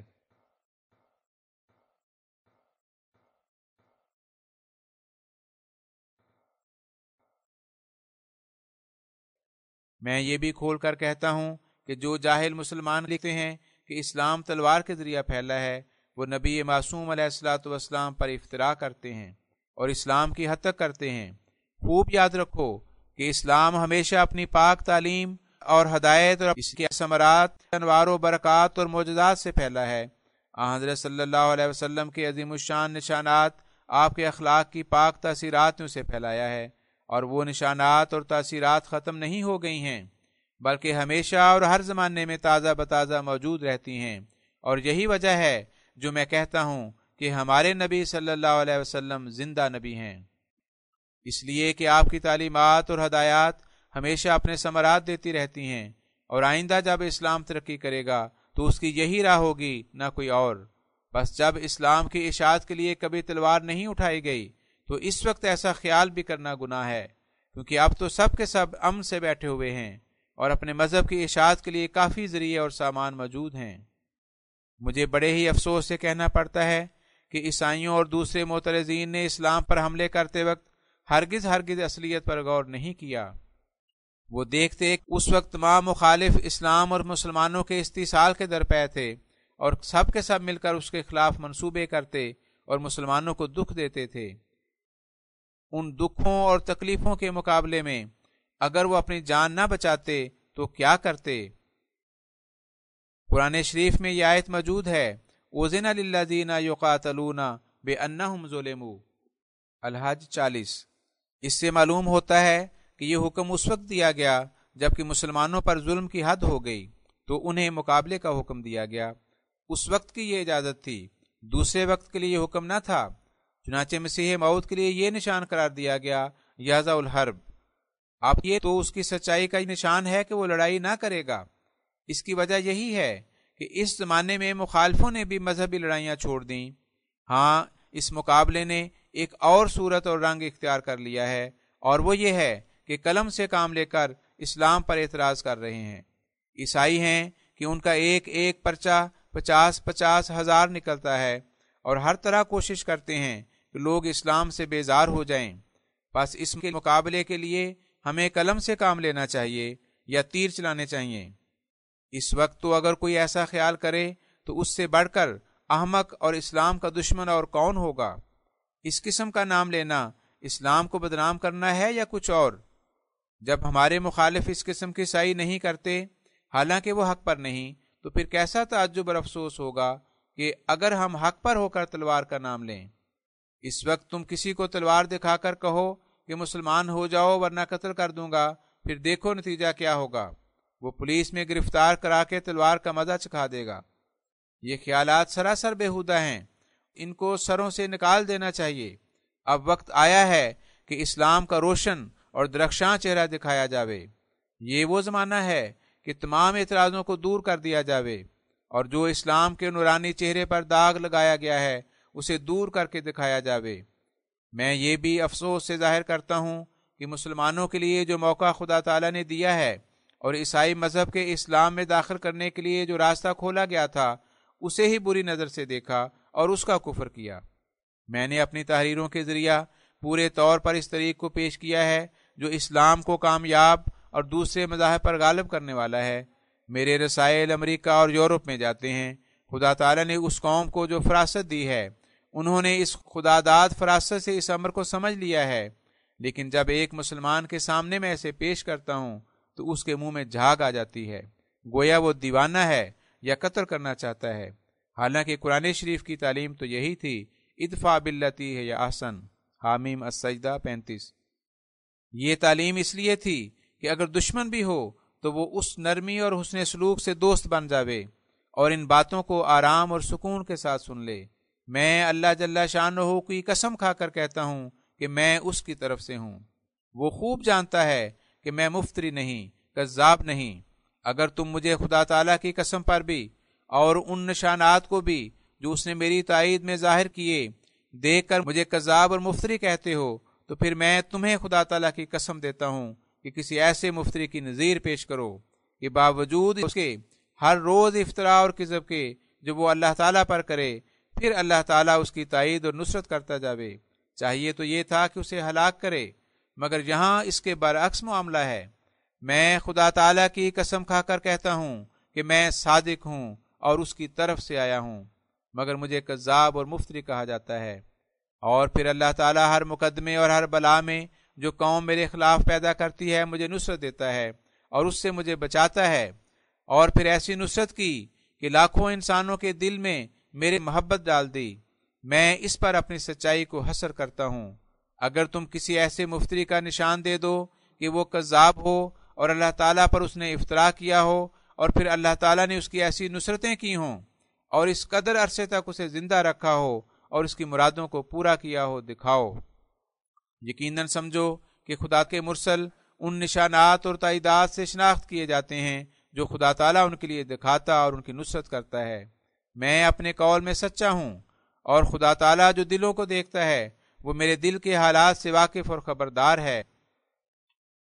کیا تم اتنا بھی نہیں کہہ سکتے جو آل فرعون کے ایک آدمی نے کہا تھا، ان یکو کاذبا فعلیہ کاذبہ وان یکو صادقا یصبکم بعض الذی یعدکم، المومن 29۔ کیا تم یہ یقین نہیں کرتے کہ اللہ تعالیٰ جھوٹوں کا سب سے زیادہ دشمن ہے؟ تم سب مل کر جو مجھ پر حملہ کرو، خدا تعالیٰ کا غضب اس سے کہیں بڑھ کر ہوتا ہے، پھر اس کے غضب سے کون بچا سکتا ہے؟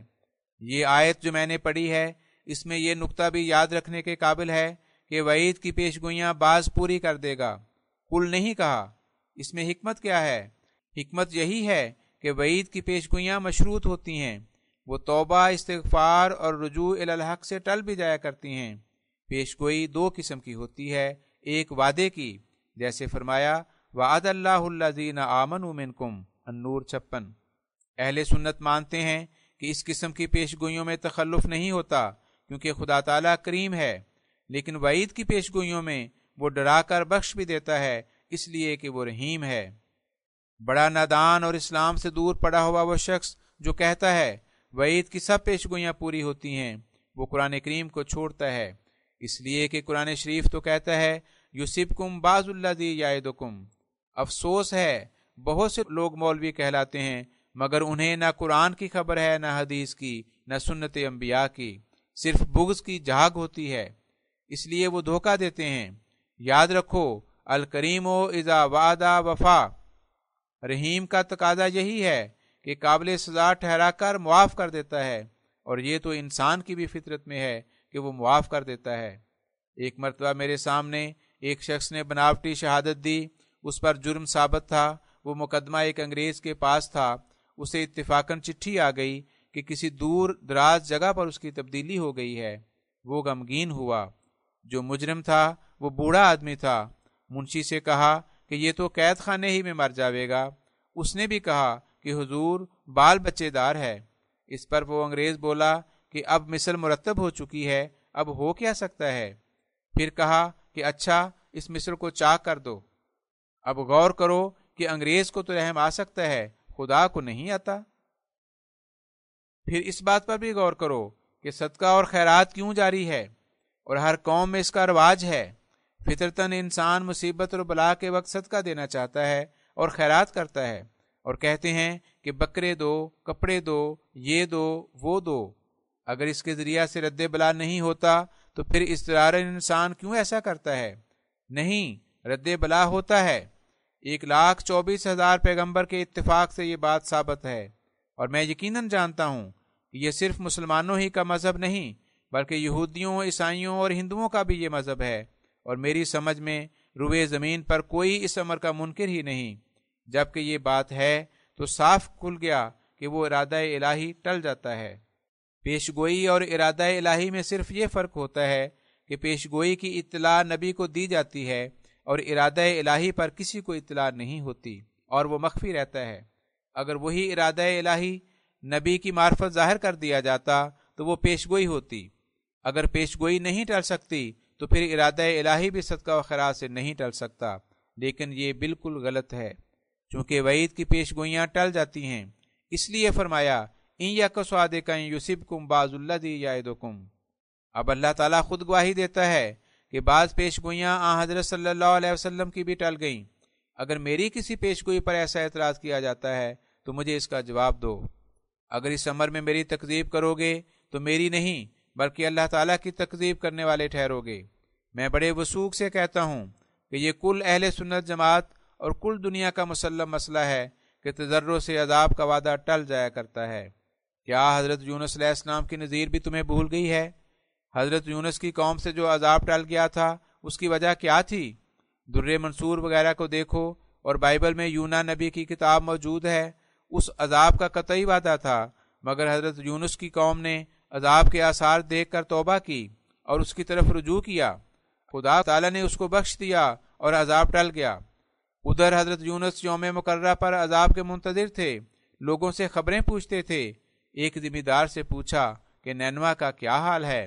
اس نے کہا کہ اچھا حال ہے۔ تو حضرت یونس پر بہت غم طاری ہوا، اور انہوں نے کہا لن ارجع الی قومی کذابا، یعنی میں اپنی قوم کی طرف کذاب کہلا کر نہیں جاؤں گا۔ اب اس نظیر کے ہوتے ہوئے اور قرآن شریف کی زبردست شہادت کی موجودگی میں میری کسی ایسی پیش گوئی پر جو پہلے ہی سے شرطی تھی اعتراض کرنا تقویٰ کے خلاف ہے۔ متقی کی یہ شان نہیں کہ بغیر سوچے سمجھے منہ سے بات نکال دے اور تکذیب کو آمادہ ہو جاوے۔ حضرت یونس کا قصہ نہایت دردناک اور عبرت بخش ہے، اور وہ کتابوں میں لکھا ہوا ہے، اسے غور سے پڑھو۔ یہاں تک کہ وہ دریا میں گرائے گئے اور مچھلی کے پیٹ میں گئے تب توبہ منظور ہوئی۔ یہ سزا اور عذاب حضرت یونس پر کیوں ہوا؟ اس لیے کہ انہوں نے خدا کو قادر نہ سمجھا کہ وہ وعید کو ٹال دیتا ہے۔ پھر تم لوگ کیوں میرے متعلق جلدی کرتے ہو اور میری تکذیب کے لیے ساری نبوتوں کو جھٹلاتے ہو؟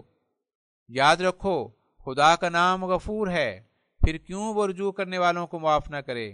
اس قسم کی غلطیاں ہیں جو قوم میں واقع ہو گئی ہیں۔ انہی غلطیوں میں سے جہاد کی غلطی بھی ہے۔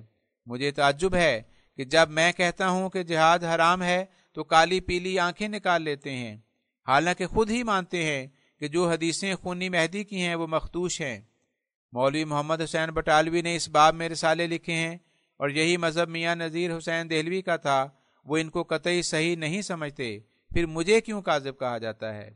سچی بات یہی ہے کہ مسیح موعود اور مہدی کا کام یہی ہے کہ وہ لڑائیوں کے سلسلے کو بند کرے گا اور قلم، دعا، توجہ سے اسلام کا بول بالا کرے گا، اور افسوس ہے کہ لوگوں کو یہ بات سمجھ نہیں آتی، اس لیے کہ جس قدر توجہ دنیا کی طرف ہے دین کی طرف نہیں۔ دنیا کی آلودگیوں اور ناپاکیوں میں مبتلا ہو کر یہ امید کیوں کر سکتے ہیں کہ ان پر قرآن کریم کے معارف کھلیں؟ وہاں تو صاف لکھا ہے لا یمسہ الا المطہرون، الواقعہ 80۔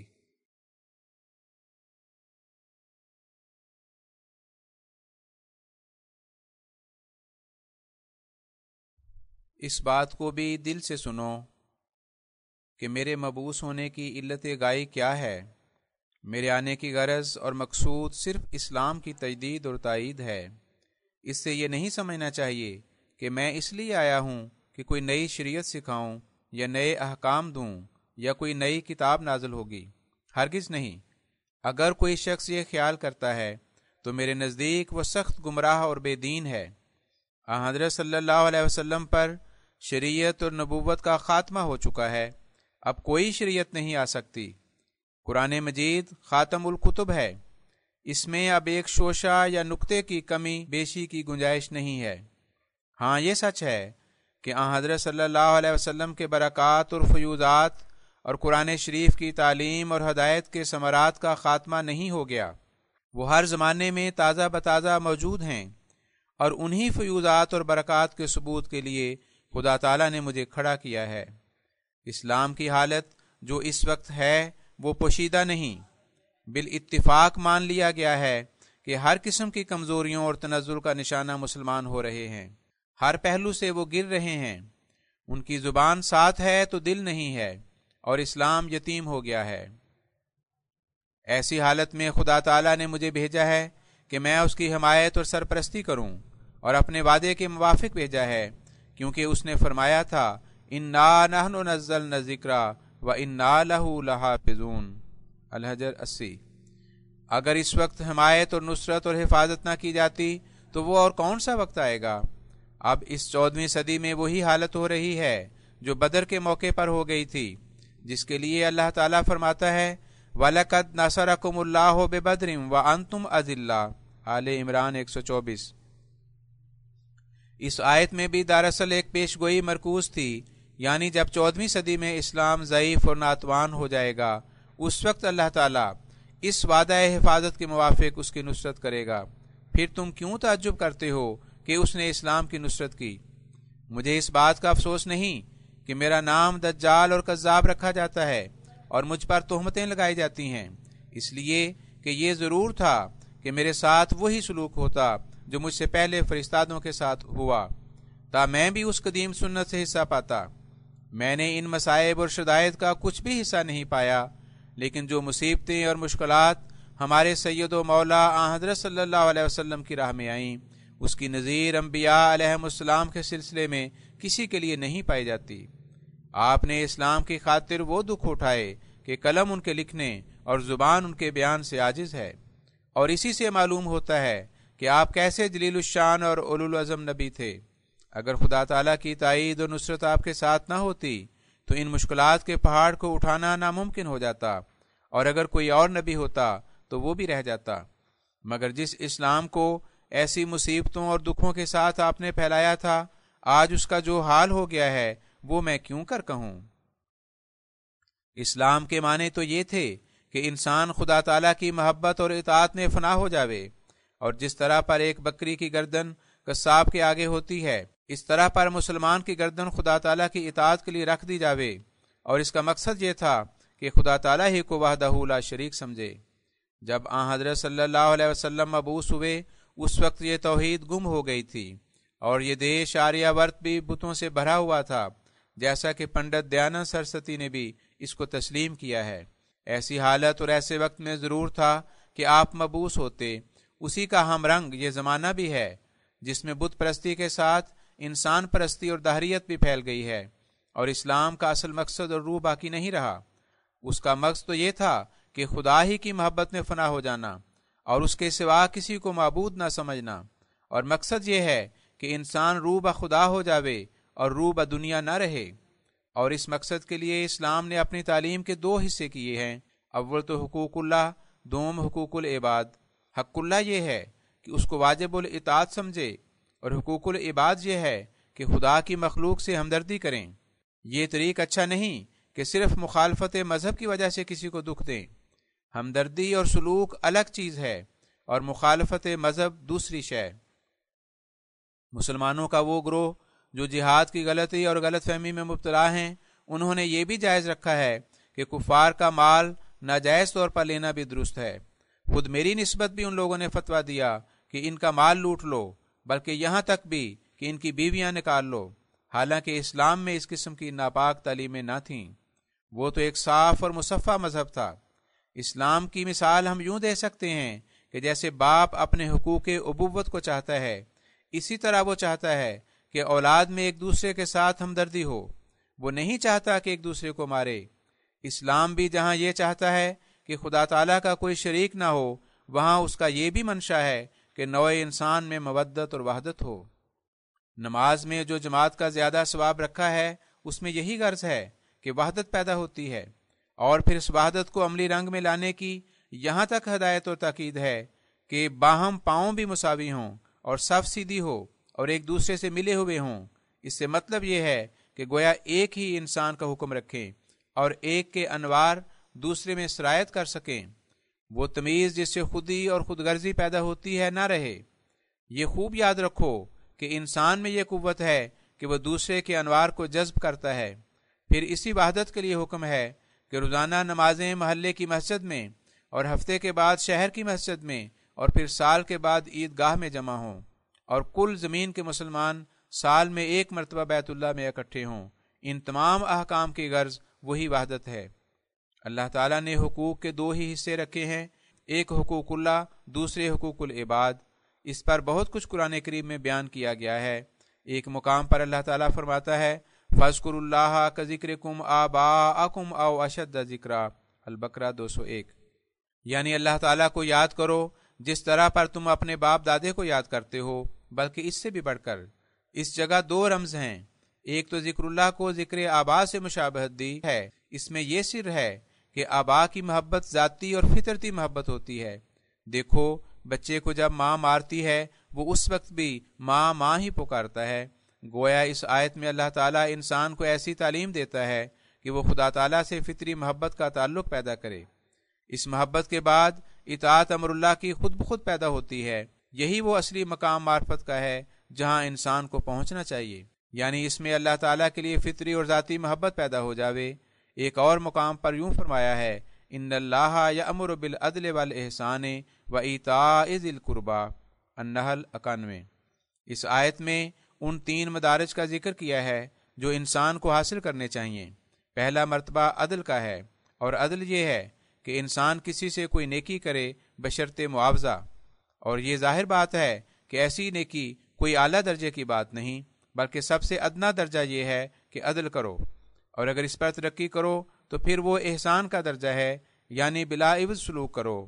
لیکن یہ امر کہ جو بدی کرتا ہے اس سے نیکی کی جاوے، کوئی ایک گال پر تمانچہ مارے دوسری پھیر دی جاوے، یہ صحیح نہیں۔ یا یہ کہو کہ عام طور پر یہ تعلیم عمل درآمد میں نہیں آ سکتی۔ چنانچہ سعدی کہتا ہے نہ کوئی بابداں کردن چنان است کہ بد کردن برائے نیک مرداں۔ اس لیے اسلام نے انتقامی حدود میں جو اعلیٰ درجے کی تعلیم دی ہے کہ کوئی دوسرا مذہب اس کا مقابلہ نہیں کر سکتا، اور وہ یہ ہے جزاء سیئۃ سیئۃ مثلھا فمن عفا واصلح، الشورى 41۔ یعنی بدی کی سزا اسی قدر بدی ہے، اور جو معاف کر دے مگر ایسے محل اور مقام پر کہ وہ عفو اصلاح کا موجب ہو۔ اسلام نے عفو خطا کی تعلیم دی، لیکن یہ نہیں کہ اس سے شر بڑھے۔ غرض عدل کے بعد دوسرا درجہ احسان کا ہے، یعنی بغیر کسی معاوضے کے سلوک کیا جاوے، لیکن اس سلوک میں بھی ایک قسم کی خود غرضی ہوتی ہے۔ کسی نہ کسی وقت انسان اس احسان یا نیکی کو جتا دیتا ہے، اس لیے اس سے بھی بڑھ کر ایک تعلیم دی، اور وہ ایتاء ذی القربی کا درجہ ہے۔ ماں جو اپنے بچے کے ساتھ سلوک کرتی ہے، وہ اس سے کسی معاوضے اور انعام و اکرام کی خواہش مند نہیں ہوتی۔ وہ اس کے ساتھ جو نیکی کرتی ہے محض طبعی محبت سے کرتی ہے۔ اگر بادشاہ اس کو حکم دے کہ تو اس کو دودھ مت دے، اور اگر یہ تیری غفلت سے مر بھی جاوے تو تجھے کوئی سزا نہیں دی جاوے گی بلکہ انعام دیا جاوے گا۔ اس صورت میں وہ بادشاہ کا حکم ماننے کو تیار نہ ہوگی بلکہ اس کو گالیاں دے گی کہ یہ میری اولاد کا دشمن ہے۔ اس کی وجہ یہی ہے کہ وہ ذاتی محبت سے کر رہی ہے، اس کی کوئی غرض درمیان نہیں۔ یہ اعلیٰ درجے کی تعلیم ہے جو اسلام پیش کرتا ہے، اور یہ آیت حقوق اللہ اور حقوق العباد دونوں پر حاوی ہے۔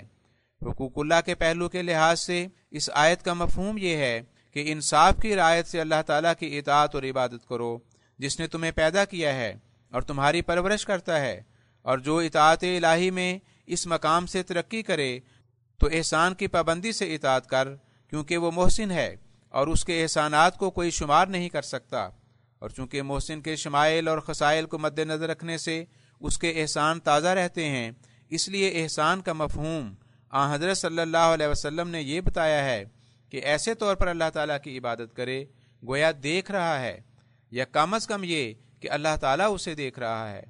اس مقام تک انسان میں ایک حجاب رہتا ہے، لیکن اس کے بعد جو تیسرا درجہ ہے اطاع ذی القربیٰ کا، یعنی اللہ تعالیٰ سے اسے ذاتی محبت پیدا ہو جاتی ہے، اور حقوق العباد کے پہلو سے میں اس کے معنی پہلے بیان کر چکا ہوں، اور یہ بھی میں نے بیان کیا ہے کہ یہ تعلیم جو قرآن شریف نے دی ہے کسی اور کتاب نے نہیں دی، اور ایسی کامل ہے کہ کوئی نظیر اس کی پیش نہیں کر سکتا، یعنی جزاء سیئۃ سیئۃ مثلھا۔ اس میں عفو کے لیے یہ شرط رکھی ہے کہ اس میں اصلاح ہو۔ یہودیوں کے مذہب نے یہ کیا تھا کہ آنکھ کے بدلے آنکھ اور دانت کے بدلے دانت الی الآخر۔ یہودیوں کی یہ تعلیم استثناء باب 19 آیت 21 میں بیان ہوئی ہے۔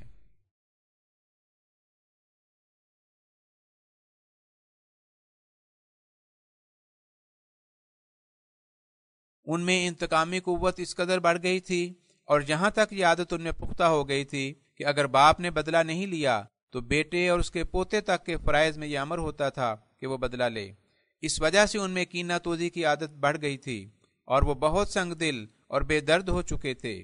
عیسائیوں نے اس تعلیم کے مقابل یہ تعلیم دی کہ ایک گال پر کوئی تمانچہ مارے تو دوسری بھی پھیر دو، ایک کوس بیگار لے جاوے تو 2 کوس چلے جاؤ وغیرہ۔ اس تعلیم میں جو نقص ہے وہ ظاہر ہے کہ اس پر عمل درآمد ہی نہیں ہو سکتا، اور عیسائی گورنمنٹوں نے عملی طور پر ثابت کر دیا ہے کہ یہ تعلیم ناقص ہے۔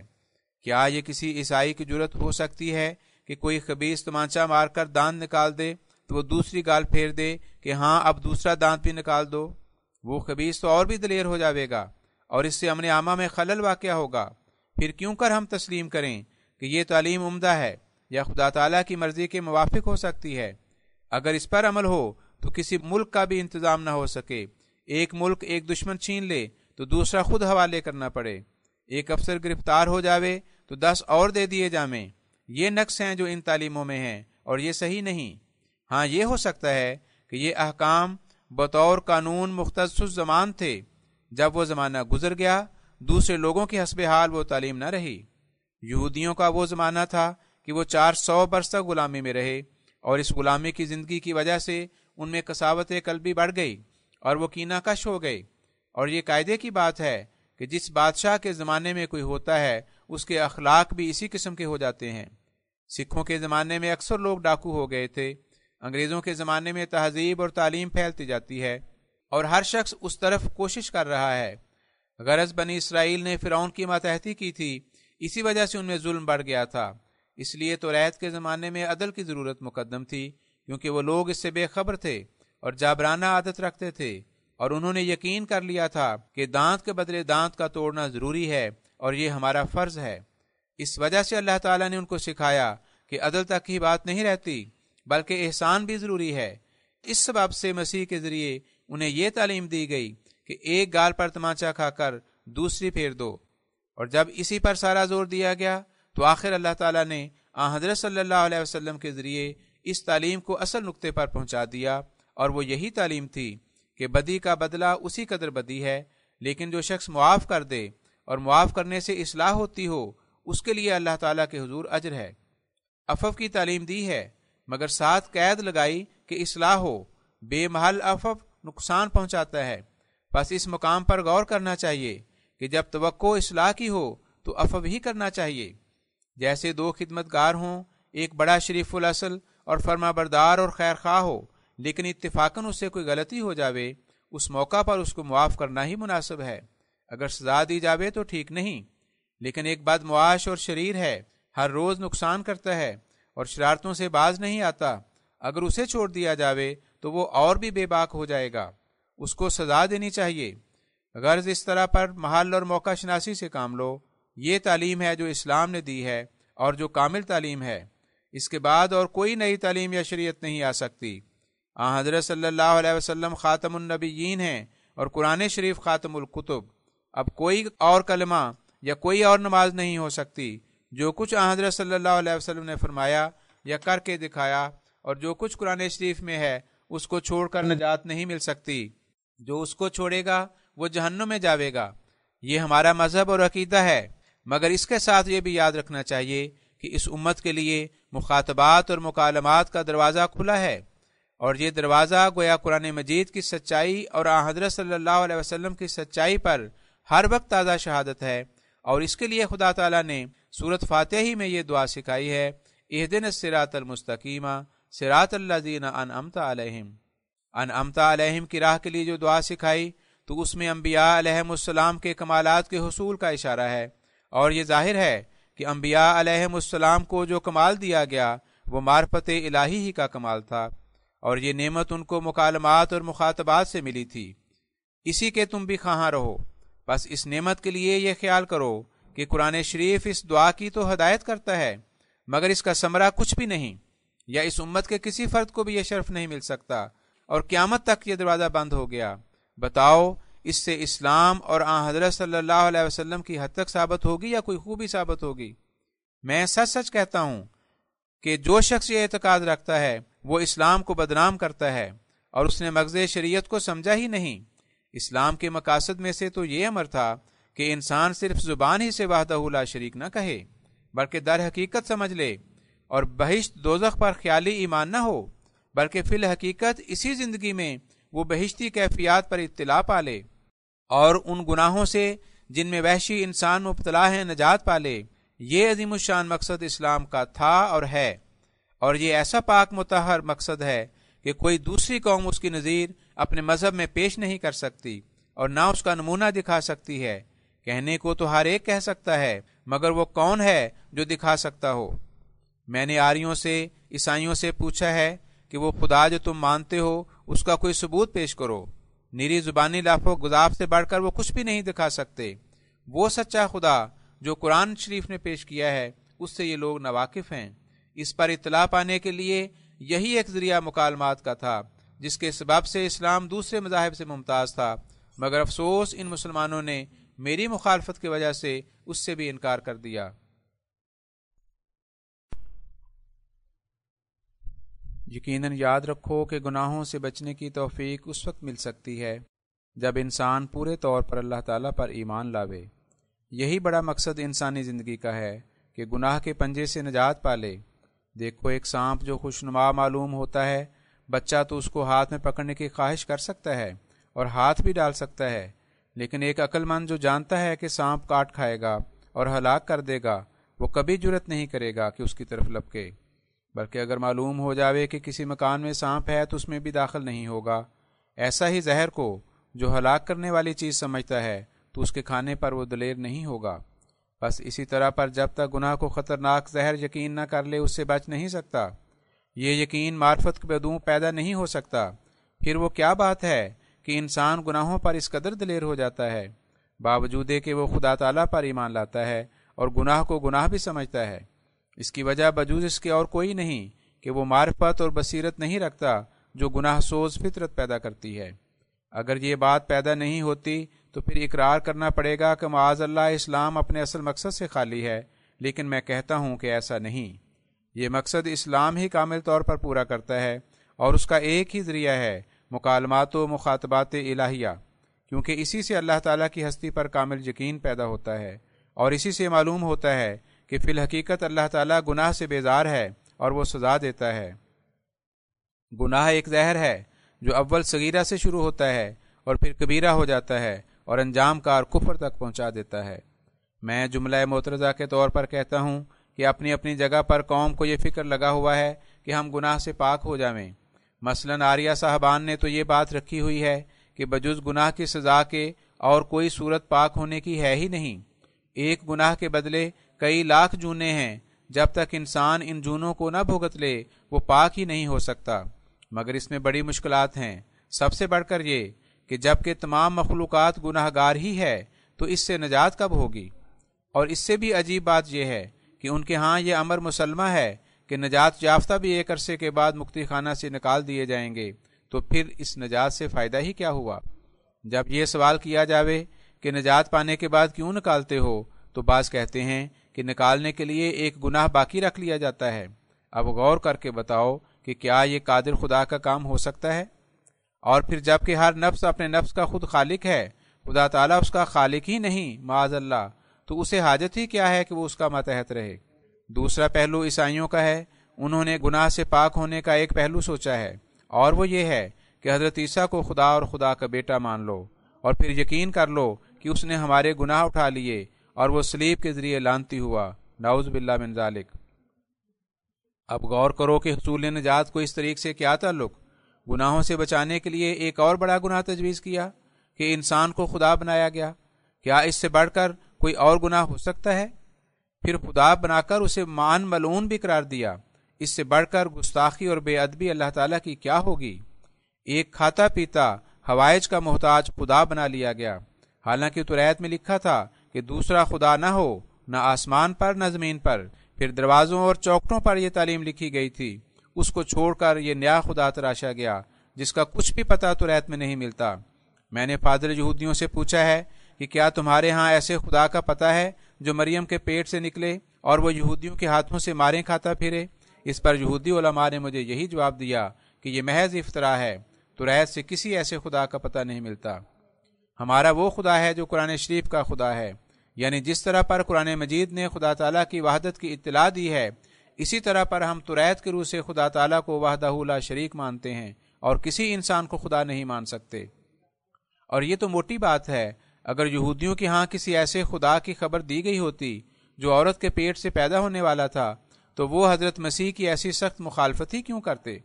یہاں تک کہ انہوں نے اس کو صلیب پر چڑھوا دیا اور ان پر کفر کہنے کا الزام لگاتے تھے۔ اس سے صاف معلوم ہوتا ہے کہ وہ اس امر کو ماننے کے لیے قطعاً تیار نہ تھے۔ غرض عیسائیوں نے گناہ کے دور کرنے کا جو علاج تجویز کیا ہے وہ ایسا علاج ہے جو بجائے خود گناہ کو پیدا کرتا ہے، اور اس کو گناہ سے نجات پانے کے ساتھ کوئی تعلق ہی نہیں ہے۔ انہوں نے گناہ کے دور کرنے کا علاج گناہ تجویز کیا ہے جو کسی حالت اور صورت میں مناسب نہیں۔ یہ لوگ اپنے نادان دوست ہیں، اور ان کی مثال اس بندر کی سی ہے جس نے اپنے آقا کا خون کر دیا تھا۔ اپنے بچاؤ کے لیے اور گناہوں سے نجات پانے کے لیے ایک ایسا گناہ تجویز کیا جو کسی صورت میں بخشا نہ جاوے، یعنی شرک کیا اور عاجز انسان کو خدا بنا لیا۔ مسلمانوں کے لیے کس قدر خوشی کا مقام ہے کہ ان کا خدا ایسا خدا نہیں جس پر کوئی اعتراض یا حملہ ہو سکے۔ وہ اس کی طاقتوں اور قدرتوں پر ایمان رکھتے ہیں اور اس کی صفات پر یقین لاتے ہیں، مگر جنہوں نے انسان کو خدا بنایا، جنہوں نے اس کی قدرتوں سے انکار کر دیا، ان کے لیے خدا کا عدم و وجود برابر ہے۔ جیسے مثلاً آریوں کا مذہب ہے کہ ذرہ ذرہ اپنے وجود کا آپ ہی خدا ہے اور اس لیے کچھ بھی پیدا نہیں کیا۔ اب بتاؤ کہ جب ذرات کے وجود کا خالق خدا نہیں تو ان کے قیام کے لیے خدا کی حاجت کیا ہے؟ جبکہ طاقتیں خود بخود موجود ہیں اور ان میں اتصال اور انفصال کی قوتیں بھی موجود ہیں، تو پھر انصاف سے بتاؤ کہ ان کے لیے خدا کے وجود کی کیا ضرورت ہے؟ میں سمجھتا ہوں کہ اس عقیدے کو رکھنے والے آریوں اور داہریوں میں 19 اور 20 کا فرق ہے۔ اب صرف اسلام ہی ایک ایسا مذہب ہے جو کامل اور زندہ مذہب ہے، اور اب وقت آ گیا ہے کہ پھر اسلام کی عظمت شوکت ظاہر ہو، اور اسی مقصد کو لے کر میں آیا ہوں۔ مسلمانوں کو چاہیے کہ جو انوار و برکات اس وقت آسمان سے اتر رہے ہیں وہ ان کی قدر کریں اور اللہ تعالیٰ کا شکر کریں کہ وقت پر ان کی دستگیری ہوئی اور خدا تعالیٰ نے اپنے وعدے کے موافق اس مصیبت کے وقت ان کی نصرت فرمائی۔ لیکن اگر وہ خدا تعالیٰ کی اس نعمت کی قدر نہ کریں گے تو خدا تعالیٰ ان کی کچھ پرواہ نہ کرے گا، وہ اپنا کام کر کے رہے گا، مگر ان پر افسوس ہوگا۔ میں بڑے زور سے اور پورے یقین اور بصیرت سے کہتا ہوں کہ اللہ تعالیٰ نے ارادہ فرمایا ہے کہ دوسرے مذاہب کو مٹا دے اور اسلام کو غلبہ اور قوت دے۔ اب کوئی ہاتھ اور طاقت نہیں جو خدا تعالیٰ کے اس ارادے کا مقابلہ کرے۔ وہ فعال لما یرید ہے۔ مسلمانوں یاد رکھو، اللہ تعالیٰ نے میرے ذریعے تمہیں یہ خبر دے دی ہے اور میں نے اپنا پیام پہنچا دیا ہے، اب اس کو سننا نہ سننا تمہارے اختیار میں ہے۔ یہ سچی بات ہے کہ حضرت عیسیٰ علیہ السلام وفات پا چکے ہیں، اور میں خدا تعالیٰ کی قسم کھا کر کہتا ہوں کہ جو موعود آنے والا تھا وہ میں ہی ہوں، اور یہ بھی پکی بات ہے کہ اسلام کی زندگی عیسیٰ کے مرنے میں ہے۔ اگر اس مسئلے پر غور کرو گے تو تمہیں معلوم ہو جائے گا کہ یہی مسئلہ ہے جو عیسائی مذہب کا خاتمہ کر دینے والا ہے۔ یہ عیسائی مذہب کا بہت بڑا شہتیر ہے، اور اسی پر اس مذہب کی عمارت قائم کی گئی ہے، اسے گرنے دو۔ یہ معاملہ بڑی صفائی سے طے ہو جاتا اگر میرے مخالف خدا ترسی اور تقوی سے کام لیتے، مگر ایک کا نام لو جو درندگی چھوڑ کر میرے پاس آیا ہو اور اس نے اپنی تسلی چاہی ہو۔ ان کا تو یہ حال ہے کہ میرا نام لیتے ہی ان کے منہ سے جھاگ گرنی شروع ہو جاتی ہے اور وہ گالیاں دینے لگتے ہیں۔ بھلا اس طرح پر بھی کوئی شخص حق کو پا سکتا ہے؟ میں تو قرآن شریف کے نصوص صریحہ کو پیش کرتا ہوں اور حدیث پیش کرتا ہوں، اجماع صحابہ پیش کرتا ہوں، مگر وہ ہیں کہ ان باتوں کو سنتے نہیں اور کافر کافر دجال دجال کہہ کر شور مچاتے ہیں۔ میں صاف طور پر کہتا ہوں کہ قرآن شریف سے تم ثابت کرو کہ مسیح زندہ آسمان پر چلا گیا ہو، حضرت صلی اللہ علیہ وسلم کی رویت کے خلاف کوئی امر پیش کرو، اور یا ابو بکر رضی اللہ عنہ کے وقت میں حضرت صلی اللہ علیہ وسلم کی وفات پر جو پہلا اجماع ہوا اس کا خلاف دکھاؤ، تو جواب نہیں ملتا۔ پھر بعض لوگ شور مچاتے ہیں کہ اگر آنے والا وہی عیسیٰ ابن مریم اسرائیلی نبی نہ تھا تو آنے والے کا یہ نام کیوں رکھا؟ میں کہتا ہوں کہ یہ اعتراض کیسی نادانی کا اعتراض ہے۔ تعجب کی بات ہے کہ اعتراض کرنے والے اپنے لڑکوں کا نام تو موسیٰ، عیسیٰ، داؤد، احمد، ابراہیم، اسماعیل رکھ لینے کے مجاز ہوں، اور اگر اللہ تعالیٰ کسی کا نام عیسیٰ رکھ دے تو اس پر اعتراض۔ غور طلب بات تو اس مقام پر یہ تھی کہ آیا آنے والا اپنے ساتھ نشانات رکھتا ہے یا نہیں؟ اگر وہ ان نشانات کو پاتے تو انکار کے لیے جرأت نہ کرتے، مگر انہوں نے نشانات اور تائیدات کی تو پرواہ نہ کی اور دعویٰ سنتے ہی کہہ دیا انتا کافرن۔ یہ قاعدے کی بات ہے کہ انبیاء علیہم السلام اور خدا تعالیٰ کے مامورین کی شناخت کا ذریعہ ان کے معجزات اور نشانات ہوتے ہیں۔ جیسا کہ گورنمنٹ کی طرف سے کوئی شخص اگر حاکم مقرر کیا جاوے تو اس کو نشان دیا جاتا ہے، اسی طرح پر خدا کے مامورین کی شناخت کے لیے بھی نشانات ہوتے ہیں، اور میں دعوے سے کہتا ہوں کہ خدا تعالیٰ نے میری تائید میں نہ ایک نہ 200 بلکہ لاکھوں نشانات ظاہر کیے، اور وہ نشانات ایسے نہیں ہیں کہ کوئی انہیں جانتا نہیں، بلکہ لاکھوں ان کے گواہ ہیں۔ اور میں کہہ سکتا ہوں کہ اس جلسے میں بھی صدہا ان کے گواہ موجود ہوں گے۔ آسمان سے میرے لیے نشانات ظاہر ہوئے ہیں، زمین سے بھی ظاہر ہوئے۔ وہ نشانات جو میرے دعوے کے ساتھ مخصوص تھے اور جن کی قبل از وقت اور نبیوں اور حضرت صلی اللہ علیہ وسلم کے ذریعے خبر دی گئی تھی وہ بھی پورے ہو گئے۔ مثلا ان میں سے ایک خسوف کا ہی نشان ہے جو تم سب نے دیکھا۔ یہ صحیح حدیث میں خبر دی گئی تھی کہ مہدی اور مسیح کے وقت میں رمضان کے مہینے میں سورج اور چاند گرہن ہوگا۔ اب بتاؤ کہ کیا یہ نشان پورا ہوا ہے یا نہیں؟ کوئی ہے جو یہ کہے کہ اس نے یہ نشان نہیں دیکھا؟ اور ایسا ہی یہ بھی خبر دی گئی تھی کہ اس زمانے میں طاعون پھیلے گی، یہاں تک شدید ہوگی کہ 10 میں سے 7 مر جائیں گے۔ اب بتاؤ کہ کیا طاعون کا نشان ظاہر ہوا یا نہیں؟ پھر یہ بھی لکھا تھا کہ اس وقت ایک نئی سواری ظاہر ہوگی جس سے اونٹ بیکار ہو جائیں گے۔ کیا ریل کے اجرا سے یہ نشان پورا نہیں ہوا؟ میں کہاں تک شمار کروں؟ یہ بہت بڑا سلسلہ نشانات کا ہے۔ اب غور کرو کہ میں تو دعویٰ کرنے والا دجال اور کاذب قرار دیا گیا، پھر یہ کیا غضب ہوا کہ مجھ کاذب کے لیے ہی یہ سارے نشان پورے ہو گئے، اور پھر اگر کوئی آنے والا اور ہے تو اس کو کیا ملے گا؟ کچھ تو انصاف کرو اور خدا سے ڈرو۔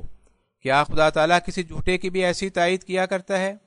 عجیب بات ہے کہ جو میرے مقابلے میں آیا وہ ناکام اور نامراد رہا، اور مجھے جس آفت اور مصیبت میں مخالفین نے ڈالا میں اس میں سے صحیح سلامت اور بامراد نکلا۔ پھر کوئی قسم کھا کر بتاوے کہ جھوٹوں کے ساتھ یہی معاملہ ہوا کرتا ہے۔ مجھے افسوس سے کہنا پڑتا ہے کہ ان مخالف الرائے علماء کو کیا ہو گیا؟ وہ غور سے کیوں قرآن شریف اور احادیث کو نہیں پڑھتے؟ کیا انہیں معلوم نہیں کہ جس قدر اکابر امت کے گزرے ہیں وہ سب کے سب مسیح موعود کی آمد 14ویں صدی میں بتاتے رہے ہیں، اور تمام اہل کشوف کے کشف یہاں آ کر ٹھہر جاتے ہیں۔ حجج الکرامہ میں صاف لکھا ہے کہ 14ویں صدی سے آگے نہیں جائے گا۔ یہی لوگ ممبروں پر چڑھ چڑھ کر بیان کیا کرتے تھے کہ 13ویں صدی سے تو جانوروں نے بھی پناہ مانگی ہے اور 14ویں صدی مبارک ہوگی، مگر یہ کیا ہوا کہ وہ 14ویں صدی جس پر ایک موعود امام آنے والا تھا اس میں بجائے صادق کے کاذب آ گیا، اور اس کی تائید میں ہزاروں لاکھوں نشان بھی ظاہر ہو گئے، اور خدا تعالیٰ نے ہر میدان اور ہر مقابلے میں نصرت بھی اسی کی۔ ان باتوں کا ذرا سوچ کر جواب دو۔ یوں ہی منہ سے ایک بات نکال دینا آسان ہے، مگر خدا کے خوف سے بات نکالنا مشکل ہے۔ اس کے علاوہ یہ بات بھی توجہ کے قابل ہے کہ خدا تعالیٰ ایک مفتری اور کذاب انسان کو اتنی لمبی مہلت نہیں دیتا کہ وہ حضرت صلی اللہ علیہ وسلم سے بھی بڑھ جاوے۔ میری عمر 67 سال کی ہے اور میری بعثت کا زمانہ 23 سال سے بڑھ گیا ہے۔ اگر میں ایسا ہی مفتری اور کذاب تھا تو اللہ تعالیٰ اس معاملے کو اتنا لمبا نہ ہونے دیتا۔ بعض لوگ یہ بھی کہتے ہیں کہ تمہارے آنے سے کیا فائدہ ہوا؟ یاد رکھو کہ میرے آنے کی 2 غرضیں ہیں۔ ایک یہ کہ جو غلبہ اس وقت اسلام پر دوسرے مذاہب کو ہوا ہے، گویا وہ اسلام کو کھاتے جاتے ہیں اور اسلام نہایت کمزور اور یتیم بچے کی طرح ہو گیا ہے۔ بس اس وقت خدا تعالیٰ نے مجھے بھیجا ہے تا میں ادیان باطلہ کے حملوں سے اسلام کو بچاؤں اور اسلام کے پرزور دلائل و صداقتوں کے ثبوت پیش کروں، اور وہ ثبوت علاوہ علمی دلائل کے انوار اور برکات سماوی ہیں جو ہمیشہ سے اسلام کی تائید میں ظاہر ہوتے رہے ہیں۔ اس وقت اگر تم پادریوں کی رپورٹیں پڑھو تو معلوم ہو جائے گا کہ وہ اسلام کی مخالفت کے لیے کیا سامان کر رہے ہیں، اور ان کا ایک ایک پرچہ کتنی تعداد میں شائع ہوتا ہے۔ ایسی حالت میں ضروری تھا کہ اسلام کا بول بالا کیا جاتا۔ بس اس غرض کے لیے خدا تعالیٰ نے مجھے بھیجا ہے، اور میں یقیناً کہتا ہوں کہ اسلام کا غلبہ ہو کر رہے گا اور اس کے آثار ظاہر ہو چکے ہیں۔ ہاں، یہ سچی بات ہے کہ اس غلبہ کے لیے کسی تلوار اور بندوق کی حاجت نہیں، اور نہ خدا نے مجھے ہتھیاروں کے ساتھ بھیجا ہے۔ جو شخص اس وقت یہ خیال کرے وہ اسلام کا نادان دوست ہوگا۔ مذہب کی غرض دلوں کو فتح کرنا ہوتی ہے، اور یہ غرض تلوار سے حاصل نہیں ہوتی۔ حضرت صلی اللہ علیہ وسلم نے جو تلوار اٹھائی، میں بہت مرتبہ ظاہر کر چکا ہوں کہ وہ تلوار محض حفاظت خود اختیاری اور دفاع کے طور پر تھی، اور وہ بھی اس وقت جب کہ مخالفین اور منکرین کے مظالم حد سے گزر گئے اور بے کس مسلمانوں کے خون سے زمین سرخ ہو چکی۔ غرض میرے آنے کی غرض تو یہ ہے کہ اسلام کا غلبہ دوسرے ادیان پر ہو۔ دوسرا کام یہ ہے کہ جو لوگ کہتے ہیں کہ ہم نماز پڑھتے ہیں اور یہ کرتے ہیں اور وہ کرتے ہیں، یہ صرف زبانوں پر حساب ہے۔ اس کے لیے ضرورت ہے کہ وہ کیفیت انسان کے اندر پیدا ہو جاوے جو اسلام کا مغز اور اصل ہے۔ میں تو یہ جانتا ہوں کہ کوئی شخص مومن اور مسلمان نہیں بن سکتا جب تک ابو بکر، عمر، عثمان، علی رضوان اللہ علیہم اجمعین کا سا رنگ پیدا نہ ہو۔ وہ دنیا سے محبت نہ کرتے تھے، بلکہ انہوں نے اپنی زندگیاں خدا تعالیٰ کی راہ میں وقف کی ہوئی تھیں۔ اب جو کچھ ہے وہ دنیا ہی کے لیے ہے، اور اس قدر استغراق دنیا میں ہو رہا ہے کہ خدا تعالیٰ کے لیے کوئی خانہ خالی نہیں رہنے دیا۔ تجارت ہے تو دنیا کے لیے، عمارت ہے تو دنیا کے لیے، بلکہ نماز روزہ اگر ہے تو وہ بھی دنیا کے لیے۔ دنیا داروں کے قرب کے لیے تو سب کچھ کیا جاتا ہے، مگر دین کا پاس ذرا بھی نہیں۔ اب ہر شخص سمجھ سکتا ہے کہ کیا اسلام کے اعتراف اور قبولیت کا اتنا ہی منشا تھا جو سمجھ لیا گیا ہے، یا وہ بلند غرض ہے۔ میں تو یہ جانتا ہوں کہ مومن پاک کیا جاتا ہے اور اس میں فرشتوں کا رنگ ہو جاتا ہے۔ جیسے جیسے اللہ تعالیٰ کا قرب بڑھتا جاتا ہے وہ خدا تعالیٰ کا کلام سنتا اور اس سے تسلی پاتا ہے۔ اب تم میں سے ہر ایک اپنے اپنے دل میں سوچ لے کہ کیا یہ مقام اسے حاصل ہے۔ میں سچ کہتا ہوں کہ تم صرف پوست اور چھلکے پر کانے ہو گئے ہو، حالانکہ یہ کچھ چیز نہیں ہے۔ خدا تعالیٰ مغز چاہتا ہے۔ بس جیسے میرا یہ کام ہے کہ ان حملوں کو روکا جاوے جو بیرونی طور پر اسلام پر ہوتے ہیں، ویسے ہی مسلمانوں میں اسلام کی حقیقت اور روح پیدا کی جاوے۔ میں چاہتا ہوں کہ مسلمانوں کے دلوں میں جو خدا تعالیٰ کی بجائے دنیا کے بت کو عظمت دی گئی ہے، اس کی امانی اور امیدوں کو رکھا گیا ہے، مقدمات، سلو، جو کچھ ہے وہ دنیا کے لیے ہے، اس بت کو پاش پاش کیا جاوے، اور اللہ تعالیٰ کی عظمت اور جبروت ان کے دلوں میں قائم ہو، اور ایمان کا شجر تازہ بتازہ پھل دے۔ اس وقت درخت کی صورت ہے مگر اصل درخت نہیں، کیونکہ اصل درخت کے لیے تو فرمایا الم تری کیف ضرب اللہ مثلا کلمۃ طیبۃ کشجرۃ طیبۃ اصلها ثابت وفرعها فی السماء تؤتی اکلها کل حین باذن ربها۔ ابراہیم 25-26۔ یعنی کیا تو نے نہیں دیکھا کہ کیوں کر بیان کی اللہ نے مثال، یعنی مثال دین کامل کی کہ وہ بات پاکیزہ درخت پاکیزہ کی مانند ہے جس کی جڑ ثابت ہو اور جس کی شاخیں آسمان میں ہوں، اور وہ ہر وقت اپنا پھل اپنے پروردگار کے حکم سے دیتا ہے۔ اصلها ثابت ان سے مراد یہ ہے کہ اصول ایمانیہ اس کے ثابت اور محقق ہوں، اور یقین کامل کے درجہ تک پہنچے ہوئے ہوں، اور وہ ہر وقت اپنا پھل دیتا رہے، کسی وقت خشک درخت کی طرح نہ ہو۔ مگر بتاؤ کہ کیا اب یہ حالت ہے؟ بہت سے لوگ کہہ تو دیتے ہیں کہ ضرورت ہی کیا ہے۔ اس بیمار کی کیسی نادانی ہے جو یہ کہے کہ طبیب کی حاجت ہی کیا ہے۔ وہ اگر طبیب سے مستغنی ہے اور اس کی ضرورت نہیں سمجھتا تو اس کا نتیجہ اس کی ہلاکت کے سوا اور کیا ہوگا؟ اس وقت مسلمان اسلمنا میں تو بے شک داخل ہیں، مگر آمنا کی ذیل میں نہیں، اور یہ اس وقت ہوتا ہے جب ایک نور ساتھ ہو۔ غرض یہ وہ باتیں ہیں جن کے لیے میں بھیجا گیا ہوں، اس لیے میرے معاملے میں تکذیب کے لیے جلدی نہ کرو، بلکہ خدا سے ڈرو اور توبہ کرو، کیونکہ توبہ کرنے والے کی عقل تیز ہوتی ہے۔ طاعون کا نشان بہت خطرناک نشان ہے، اور خدا تعالیٰ نے اس کے متعلق مجھ پر جو کلام نازل کیا ہے وہ یہ ہے، ان اللہ لا یغیر ما بقوم حتی یغیروا ما بانفسہم۔ یہ خدا تعالیٰ کا کلام ہے، اور اس پر لعنت ہے جو خدا تعالیٰ پر افترا کرے۔ خدا تعالیٰ فرماتا ہے کہ میرے ارادے کی اس وقت تبدیلی ہوگی جب دلوں کی تبدیلی ہوگی، پس خدا سے ڈرو اور اس کے قہر سے خوف کھاؤ۔ کوئی کسی کا ذمہ وار نہیں ہو سکتا۔ معمولی مقدمہ کسی پر ہو تو اکثر لوگ وفا نہیں کر سکتے، پھر آخرت میں کیا بھروسہ رکھتے ہو، جس کی نسبت فرمایا یوم یفر المرء من اخی، عبس 35۔ مخالفوں کا تو یہ فرض تھا کہ وہ حسن ظنی سے کام لیتے اور لا تقف ما لیس لک بہ علم، بنی اسرائیل 37 پر عمل کرتے، مگر انہوں نے جلد بازی سے کام لیا۔ یاد رکھو پہلی قومیں اسی طرح ہلاک ہوئیں۔ عقل مند وہ ہے جو مخالفت کر کے بھی جب اسے معلوم ہو کہ وہ غلطی پر تھا اسے چھوڑ دے، مگر یہ بات تب نصیب ہوتی ہے کہ خدا ترسی ہو۔ دراصل مردوں کا کام یہی ہے کہ وہ اپنی غلطی کا اعتراف کریں، وہی پہلوان ہے اور اسی کو خدا تعالیٰ پسند کرتا ہے۔ ان ساری باتوں کے علاوہ میں اب قیاس کے متعلق کچھ کہنا چاہتا ہوں کہ اگرچہ نصوص قرآنیہ اور حدیثیہ میرے ساتھ ہیں، اجماع صحابہ بھی میری تائید کرتا ہے، نشانات اور تائیدات الہیہ میری مؤید ہیں، ضرورت وقت میرا صادق ہونا ظاہر کرتی ہے، لیکن قیاس کے ذریعے سے بھی حجت پوری ہو سکتی ہے۔ اس لیے دیکھنا چاہیے کہ قیاس کیا کہتا ہے۔ انسان کبھی کسی ایسی چیز کے ماننے کو تیار نہیں ہو سکتا جو اپنی نظیر نہ رکھتی ہو۔ مثلا اگر ایک شخص آ کر کہے کہ تمہارے بچے کو ہوا اڑا کر آسمان پر لے گئی ہے، یا بچہ کتا بن کر بھاگ گیا ہے، تو کیا تم اس کی بات کو بلا وجہ معقول اور بلا تحقیق مان لو گے؟ کبھی نہیں۔ اس لیے قرآن مجید نے فرمایا فاسألوا اہل الذکر ان کنتم لا تعلمون، النحل 44۔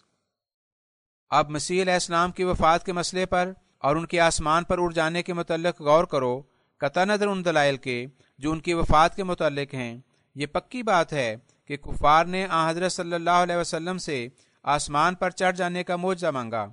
اب آن حضرت صلی اللہ علیہ وسلم جو ہر طرح کامل اور افضل تھے، ان کو چاہیے تھا کہ وہ آسمان پر چڑھ جاتے، مگر انہوں نے اللہ تعالیٰ کی وحی سے کیا جواب دیا؟ قل سبحان ربی هل کنت الا بشر رسولا، بنی اسرائیل 94۔ اس کا مفہوم یہ ہے کہ کہہ دو اللہ تعالیٰ اس امر سے پاک ہے کہ وہ خلاف وعدہ کرے، جبکہ اس نے بشر کے لیے آسمان پر میں جسم جانا حرام کر دیا ہے۔ اگر میں جاؤں تو جھوٹا ٹھہروں گا۔ اب اگر تمہارا یہ عقیدہ صحیح ہے کہ مسیح آسمان پر چلا گیا ہے، اور کوئی بالمقابل پادری یہ آیت پیش کر کے آن حضرت صلی اللہ علیہ وسلم پر اعتراض کرے تو تم اس کا کیا جواب دے سکتے ہو؟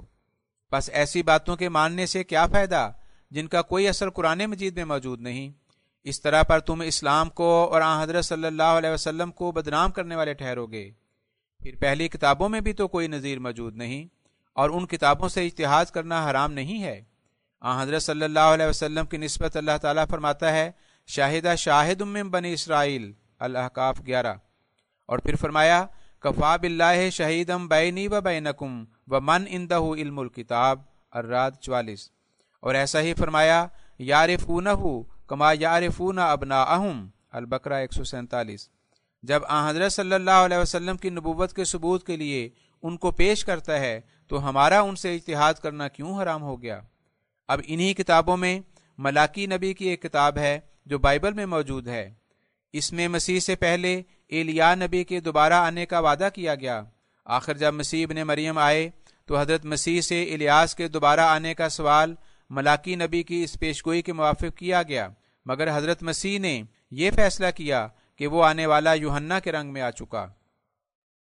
اب یہ فیصلہ حضرت عیسیٰ ہی کی عدالت سے ہو چکا ہے کہ دوبارہ آنے والے سے کیا مراد ہوتی ہے۔ وہاں یحییٰ کا نام مسیل الیاس نہیں رکھا بلکہ انہیں ہی ایلیا قرار دیا گیا۔ اب یہ قیاس بھی میرے ساتھ ہے، میں تو نذیر پیش کرتا ہوں مگر میرے منکر کوئی نذیر پیش نہیں کرتے۔ بعض لوگ جو اس مقام پر عاجز آ جاتے ہیں تو کہہ دیتے ہیں کہ یہ کتابیں محرف مبدل ہیں، مگر افسوس ہے یہ لوگ اتنا نہیں سمجھتے کہ آن حضرت صلی اللہ علیہ وسلم اور صحابہ اس سے سند لیتے رہے، اور اکثر اکابر نے تحریف مانوی مراد کی ہے۔ بخاری نے بھی یہی کہا ہے۔ علاوہ اس کے یہودیوں اور عیسائیوں کی جانی دشمنی ہے، کتابیں جدا جدا ہیں، وہ اب تک مانتے ہیں کہ الیاس دوبارہ آئے گا۔ اگر یہ سوال نہ ہوتا تو حضرت مسیح کو وہ مان نہ لیتے۔ ایک فاضل یہودی کی کتاب میرے پاس ہے، وہ بڑے زور سے لکھتا ہے اور اپیل کرتا ہے کہ اگر مجھ سے یہ سوال ہوگا تو میں ملاکی نبی کی کتاب سامنے رکھ دوں گا کہ اس میں الیاس کے دوبارہ آنے کا وعدہ کیا گیا تھا۔ اب غور کرو، جبکہ باوجود ان عذرات کے لاکھوں یہودی جہنمی ہوئے اور سور بندر بنے، تو کیا میرے مقابلے میں یہ عذر صحیح ہوگا کہ وہاں مسیح ابن مریم کا ذکر ہے؟ یہودی تو معذور ہو سکتے تھے، ان میں نذیر نہ تھی، مگر اب تو کوئی عذر باقی نہیں۔ مسیح کی موت قرآن شریف سے ثابت ہے، اور آن حضرت صلی اللہ علیہ وسلم کی رویت اس کی تصدیق کرتی ہے، اور پھر قرآن شریف اور حدیث میں منکم آیا ہے۔ پھر خدا تعالیٰ نے مجھے خالی ہاتھ نہیں بھیجا، ہزاروں لاکھوں نشان میری تصدیق میں ظاہر ہوئے، اور اب بھی اگر کوئی 40 دن میرے پاس رہے تو وہ نشان دیکھ لے گا۔ لیک رام کا نشان عظیم الشان نشان ہے۔ احمق کہتے ہیں کہ میں نے قتل کرا دیا۔ اگر یہ اعتراض صحیح ہے تو پھر ایسے نشانات کا امان ہی اٹھ جائے گا۔ کل کو کہہ دیا جائے گا کہ خسرو پرویز کو معاذ اللہ آن حضرت صلی اللہ علیہ وسلم نے قتل کرا دیا ہوگا۔ ایسے اعتراض حق بین اور حق شناس لوگوں کا کام نہیں ہے۔ میں آخر میں پھر کہتا ہوں کہ میرے نشانات تھوڑے نہیں، 1,00,000 سے زیادہ انسان میرے نشانوں پر گواہ ہیں اور زندہ ہیں۔ میرے انکار میں جلدی نہ کرو، ورنہ مرنے کے بعد کیا جواب دو گے؟ یقیناً یاد رکھو کہ خدا سر پر ہے، اور وہ صادق کو صادق ٹھہراتا اور کاذب کو کاذب۔ اللہم صلی علی محمد و آل محمد و بارک وسلم انکا حمید مجید۔